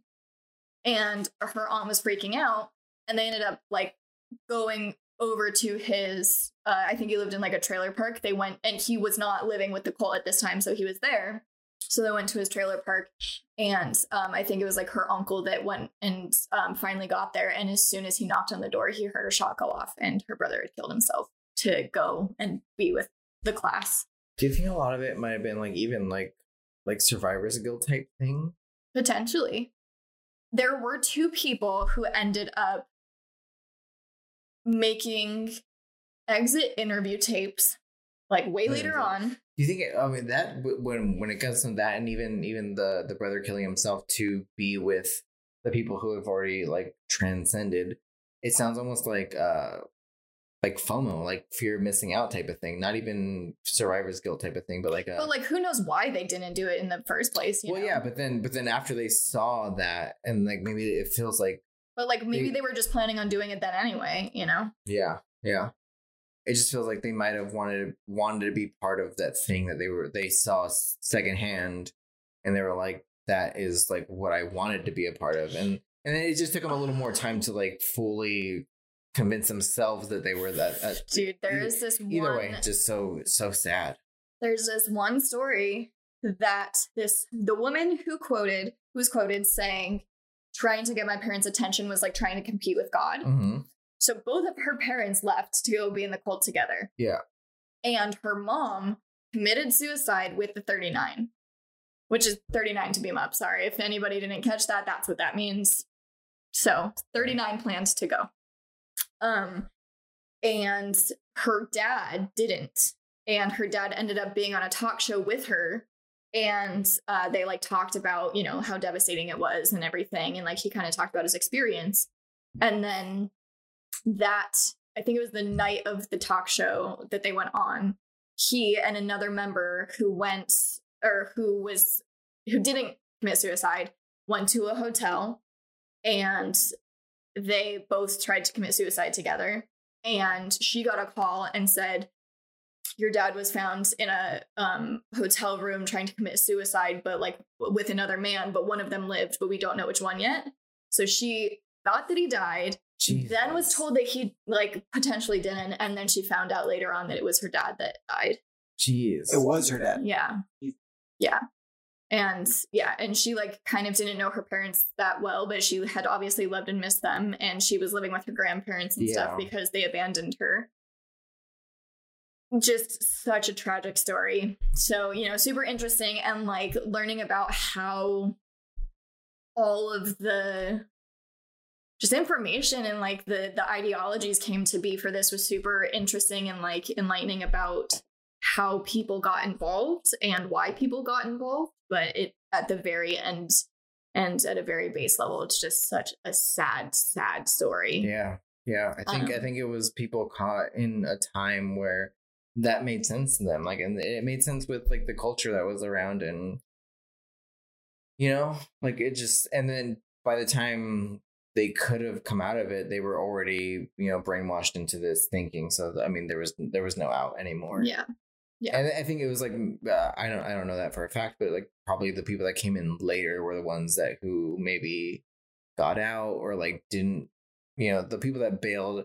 Obviously there were people that bailed from the initial like controlling part where they were like, we wanted to be a free spirit type of thing. Yeah, but then there was a guy, a very specific guy. Sorry to just cut you off. I'm sorry. No, but there was a guy who was like, he was like Dick Johnson level devoted. Like he was the head of one of their like groups. He like spoke. He was the key speaker at most of their like like induction meetings, things like, or their pitch meetings, basically.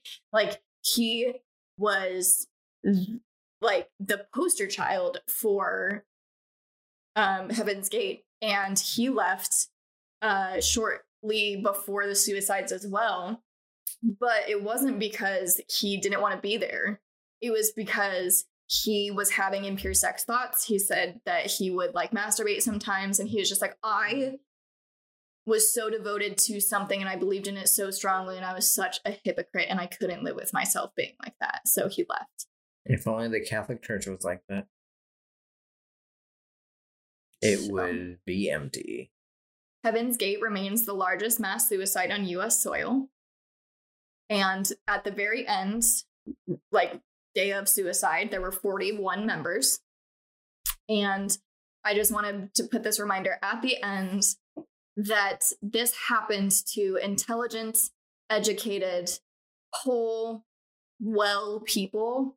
And they shouldn't be painted as anything less than that. There are no excuses of saying like, oh, it's like this only happens to people from bad homes. And like these people were like, you know, they were low lifes and they had no other way out, or anything. There's no qualifiers to it. It can happen to anybody. Yep. And it happens to mothers, brothers, sisters, aunts, uncles, parents, just and again, I do want to just give this at the end. Please, if you have any thoughts of suicide, or you are talking to somebody who's trying to convince you that that's the way out, it's totally available always for you to call the suicide hotline at 1-800-273-TALK or 1-800-273-8255. That's Heaven's Gate. That's what we have for you today. We don't like it. No, we don't like it. Oh my god. We've been filming for so long. I know. Holy shit. Where we at? Oh god, it's another long episode. You want to take a quick wee break? I would love to. We have a fun fact coming at you from your boy. Yo boy. All right. And count us out. 3, 2, 1. Bye.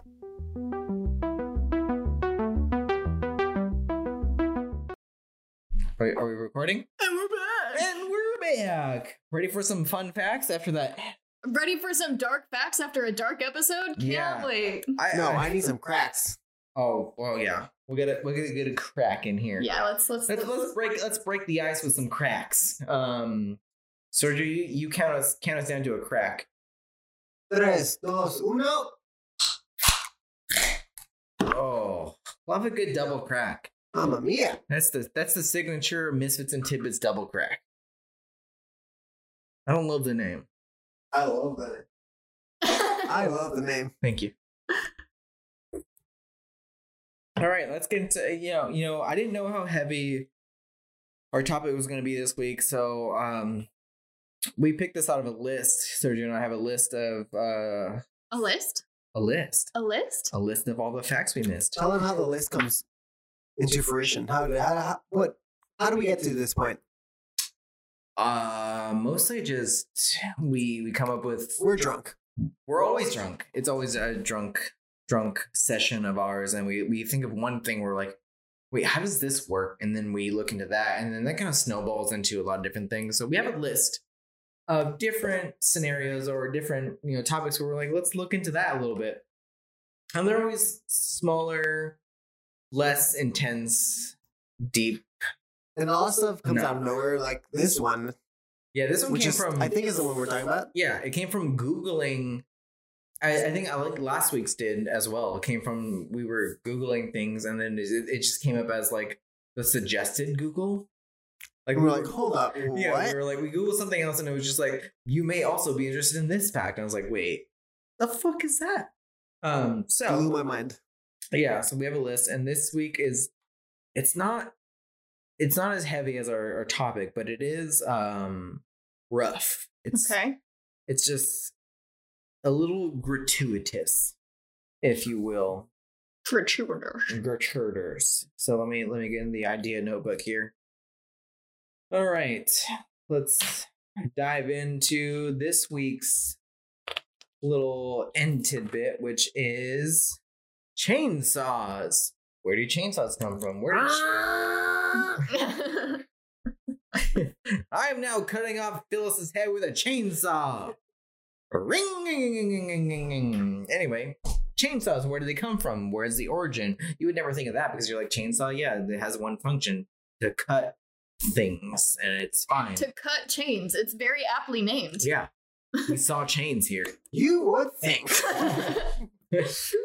Yeah, but apparently it's not that nice. It's not that cut and dry. Not that cut and dry, as Junie would say. It's great. It's great wordplay there. Love it. Here, my first line says, Yep. Sorry, that's great. I think you really crushed it. I don't think you should even revise. I'm gonna revise because it's not a fun fact. It says this fucked fact. Because usually it's a fun fact. This is a fucked fact. Were you expecting this to be fucked when you went into it? No. Okay. No, not at all. Not even a little bit. Okay. This fucked fact comes from a recent Popular Science study.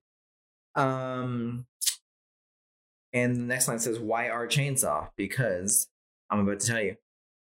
In the 18th century, two Scottish Scottish surgeons. I'm very drunk.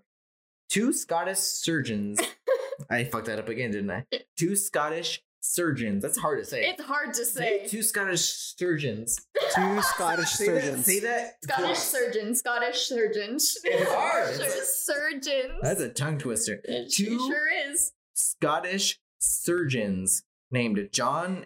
I think it's Aitken. John. No, Aitken. Yeah. Aitken. Yeah. John Aitken and James. I'm gonna say Jeffrey. It's Jeffrey with an A. Jaffrey. Maybe it's Jaffrey. Or Joffrey. Or maybe it's Jeffrey. I don't know. I can't read my own writing. Okay. I can't read my own writing. Okay. But John and James, 2 Scottish surgeons, came up with this in the 18th century. A chainsaw? Yes. And it originally started to help with difficult childbirth. Yeah. It's gonna Bam. That's what it was. It's gonna get rough. Bam. It's more rough? So before what? Yeah. That's a lot to process. Yeah. Yeah. Say it again one more time. Initially, chainsaws were used for what? Well, the origination of chainsaws was to help with difficult childbirths. I know, and we're gonna get into it. That's enough. That's it. That's too much. We're diving in. So before the initial model of chainsaw, they were using knives to cut cartilage and bone to separate the pelvis for like a baby that was stuck during childbirth. Like it would get stuck. They would just like basically break your hips to like widen the But they girth? wouldn't break. They would use a knife to like cut. Did people die? Probably. And Sorry, let me ask another question. Did people survive? Yeah. So that's what this was supposed to be a method to help that process. And I mean, they were trying to lessen the agony that. Yes, it makes it quicker. Yeah, it makes it quicker, more efficient, and more of like it's like a singular action rather than, it changes every time you're using a knife. It's like you're not going to be as efficient as, a machine sort of thing. But sawing you in half. But it didn't start as a machine. Well, these are definitely magicians because they sawed the ladies in half. Yes. Nice. So if the situation warranted, the chainsaw, it started as a chain that would be wrapped around the pelvis, which I don't even know how that works. Just physically, I don't understand exactly, but it would be wrapped around the pelvis with a handle on both ends, and it would pull back and forth to saw these areas that they needed to be widened or opened or separated. My eyes are watering. I didn't breathe for that entire just It's horrific. Holy shit. It's horrific. I know. And I mean, it was later retrofitted with a hand crane. So instead of like 2 handles, people pulling, they changed it into like a hand crank that would or no? I mean, basically just rotate the thing instead of pulling back and forth. They would be literally just saw. Yeah, just saw with a chainsaw basically. To do that, I know it's pretty fucked up. I don't love it. But check this out. I know this is gonna sound fucked up, but I need an image. Like I need to see. I don't need an image. If you need an image, Google it. No, I will. Because I don't. I really don't need that image. I just need to know what the fuck. Well, a picture is enough. Yeah, my mind. I'm not getting a clear enough image. I think my mind gave me enough. My mind's not letting me get there. My mind's telling me no. Yes. But my body is also telling me no. My body's also screaming no. Yeah, absolutely. So after this invention and the implementation of the, if you can call it that, now known chainsaw, births were described as agonizing as opposed to extended torture. Which before they were extended torture. Yes, they were extended torture before, or like difficult births. So difficult births were described as extended torture, and now they are just agonizing. As if childbirth is not hard enough. Oh yeah, as if it's not already agonizing. But now it's only agonizing. It's not. It's no longer extended torture. But I mean, like, you think about it, like, if someone needs a C-section and they can't perform like a modern C-section, that sounds like the worst thing in the world. This is before C-section. That's what I'm saying. Like, if someone like they need that process, but there's no like modern. Yeah, there was no other method other than like traditional childbirth, and then they had the. I mean, they had difficult births. Okay, would they stick it up? Like, I can't. I'm having a hard time. Like, I don't know. I really don't know. Because this is what it looks like. Okay. So that's the hand crank. No idea what this is doing. Yeah. Like, I don't know what that, like. Yeah, I guess it goes up and then they cut down to shatter. Yeah, to cut the pelvis and they widen it. Okay. Super fucked up. Please don't show me any more of that. Nope, you're done. We're done. It's okay. Keep going. So this method remained in like normal practice through much of the 19th century until C-sections became popular. Why did they not think that first? They thought, how about we cut cartilage and break bones with a knife inside your cervix before cut the baby out from the stomach? I don't think they had the technology or the steady hand to pull off the procedure. I still think that... Anybody? Super bad. Oh, cool. Anyway. No. But like, cutting a baby out of someone's stomach sounds horrible. Yeah. Trying to widen the girth of your hips and everything, splitting your entire body open sounds like a way worse method. Like, how did they think extract the baby through the worst means ever before take the baby out? I'm not a doctor. I don't know. These two were doctors, and they said chainsaw. Hold up, I got an idea. And I mean, they're Swedish, Scottish. Never mind. I thought they were Swedish. They're Scottish. I was like reference IKEA. So because IKEA, them Swedish IKEA furniture makers they're efficient. They know how to maximize space and all that stuff. But these people are Scottish, so they just know how to be drunk and sad, I think. That's all I know. And torture women, apparently. Apparently torture, but less torture than previously. They're improvising. They're improving the method of which women are tortured. Yes. So I mean, making their torture more efficient. Not more efficient in the torture kit. Anyway, they had good intentions. They were trying, to their credit, they were trying to alleviate the extended torture of difficult childbirth. And they did. They made it better. In contrast, I genuinely don't know how a woman would survive that. Yeah, I don't know either. Or anybody who's giving birth. Maybe none of them did. I don't really have history into how. I mean, that's the origination of the chainsaw. That's all I covered. Okay.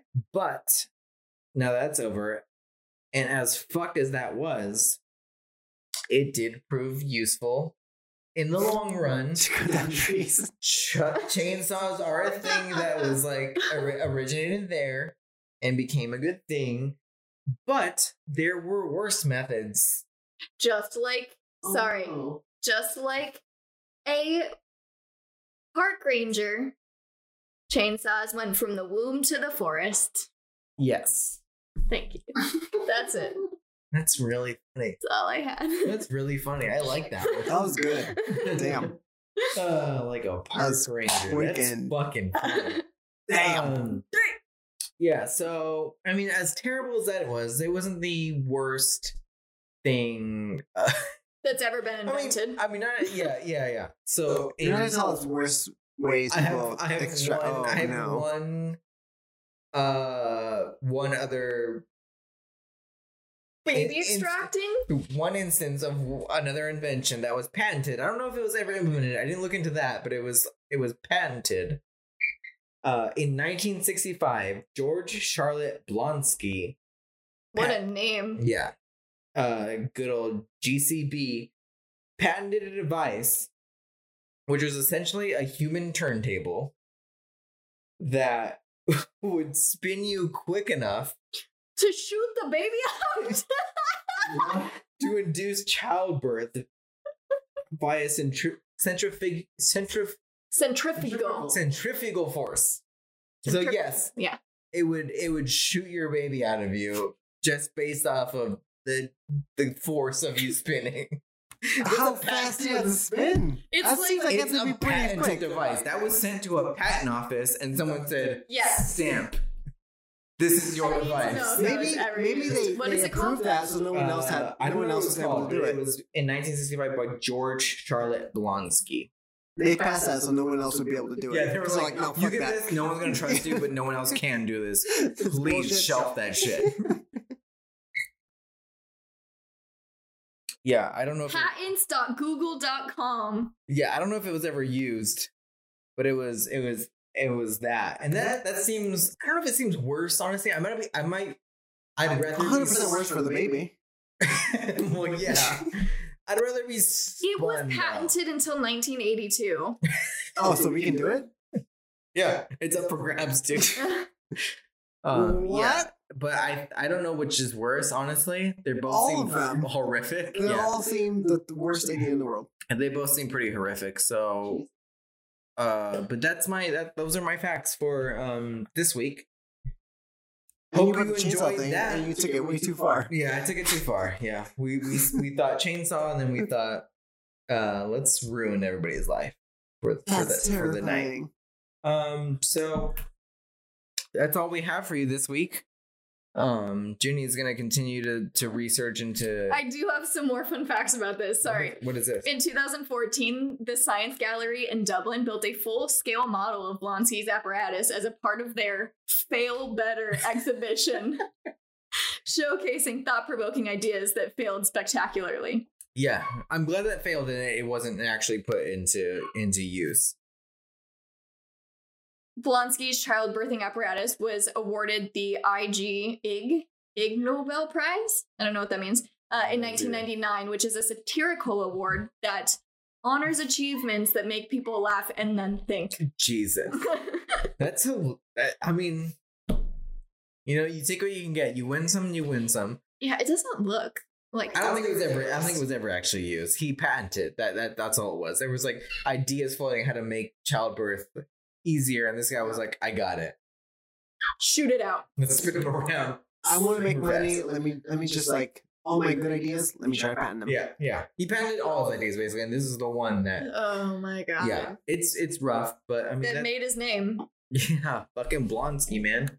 Unfortunately, is that what you remember for? I don't know. Well, that's all we have for you this week. Again, if what a yikes episode! It's not a bad episode, just like bad energy, man. Like it is rough. Happy birthday! Thank you. I'm very happy that this. Happy birthday, Ethan. I love you. Thank you. I love you too. I love you both so much. I love you so much. I love you more. We'll talk about this later. Let's talk about this in private. Like we talked about this. We're not on sorry. camera. I'm sorry. We're not going to do this on camera. I'm sorry, dude. I love you. Anyway, if we missed anything or got anything wrong and you have anything to add, please email us at hello@mntpodcast.com. If you want to follow us on our social media escapades, it is at Misfits and Tidbits on Instagram and Twitter. What else did we got? Is that it? If you would like to watch us instead of listen to us, we're on YouTube. If you'd like to listen to us instead of watch us, we're on all of the streaming platforms. That's our dog screaming bloody murder because he's just very sad and he misses us and we miss him too. So we're going to get back to that now because we love him. No, but also you're going to do the rating thing? Is that what you're going to say? Yeah, but you can do it. Go for it. Let's do it. If you are listening and or watching in any capacity, please take the time to go to Apple Podcasts and give us a 5-star rating. The 11 seconds it takes to do it. Please. Yes, it takes such a little amount of effort and time to give us that rating and a review. Please just write something nice. We can also feature something if you say something fucking weird or funny. We will also feature that on our Instagram. and we can tag you in that if you leave your handle in the review. But please do that. It helps boost the podcast. It helps us keep doing this and bringing information to ourselves and you every week. We're having such a fucking blast doing this, and we can't wait to continue this journey into the unknown with you. That's it. That's it. So we got. Woo! Happy season!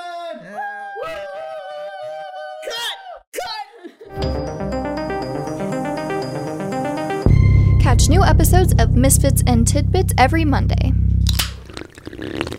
Me.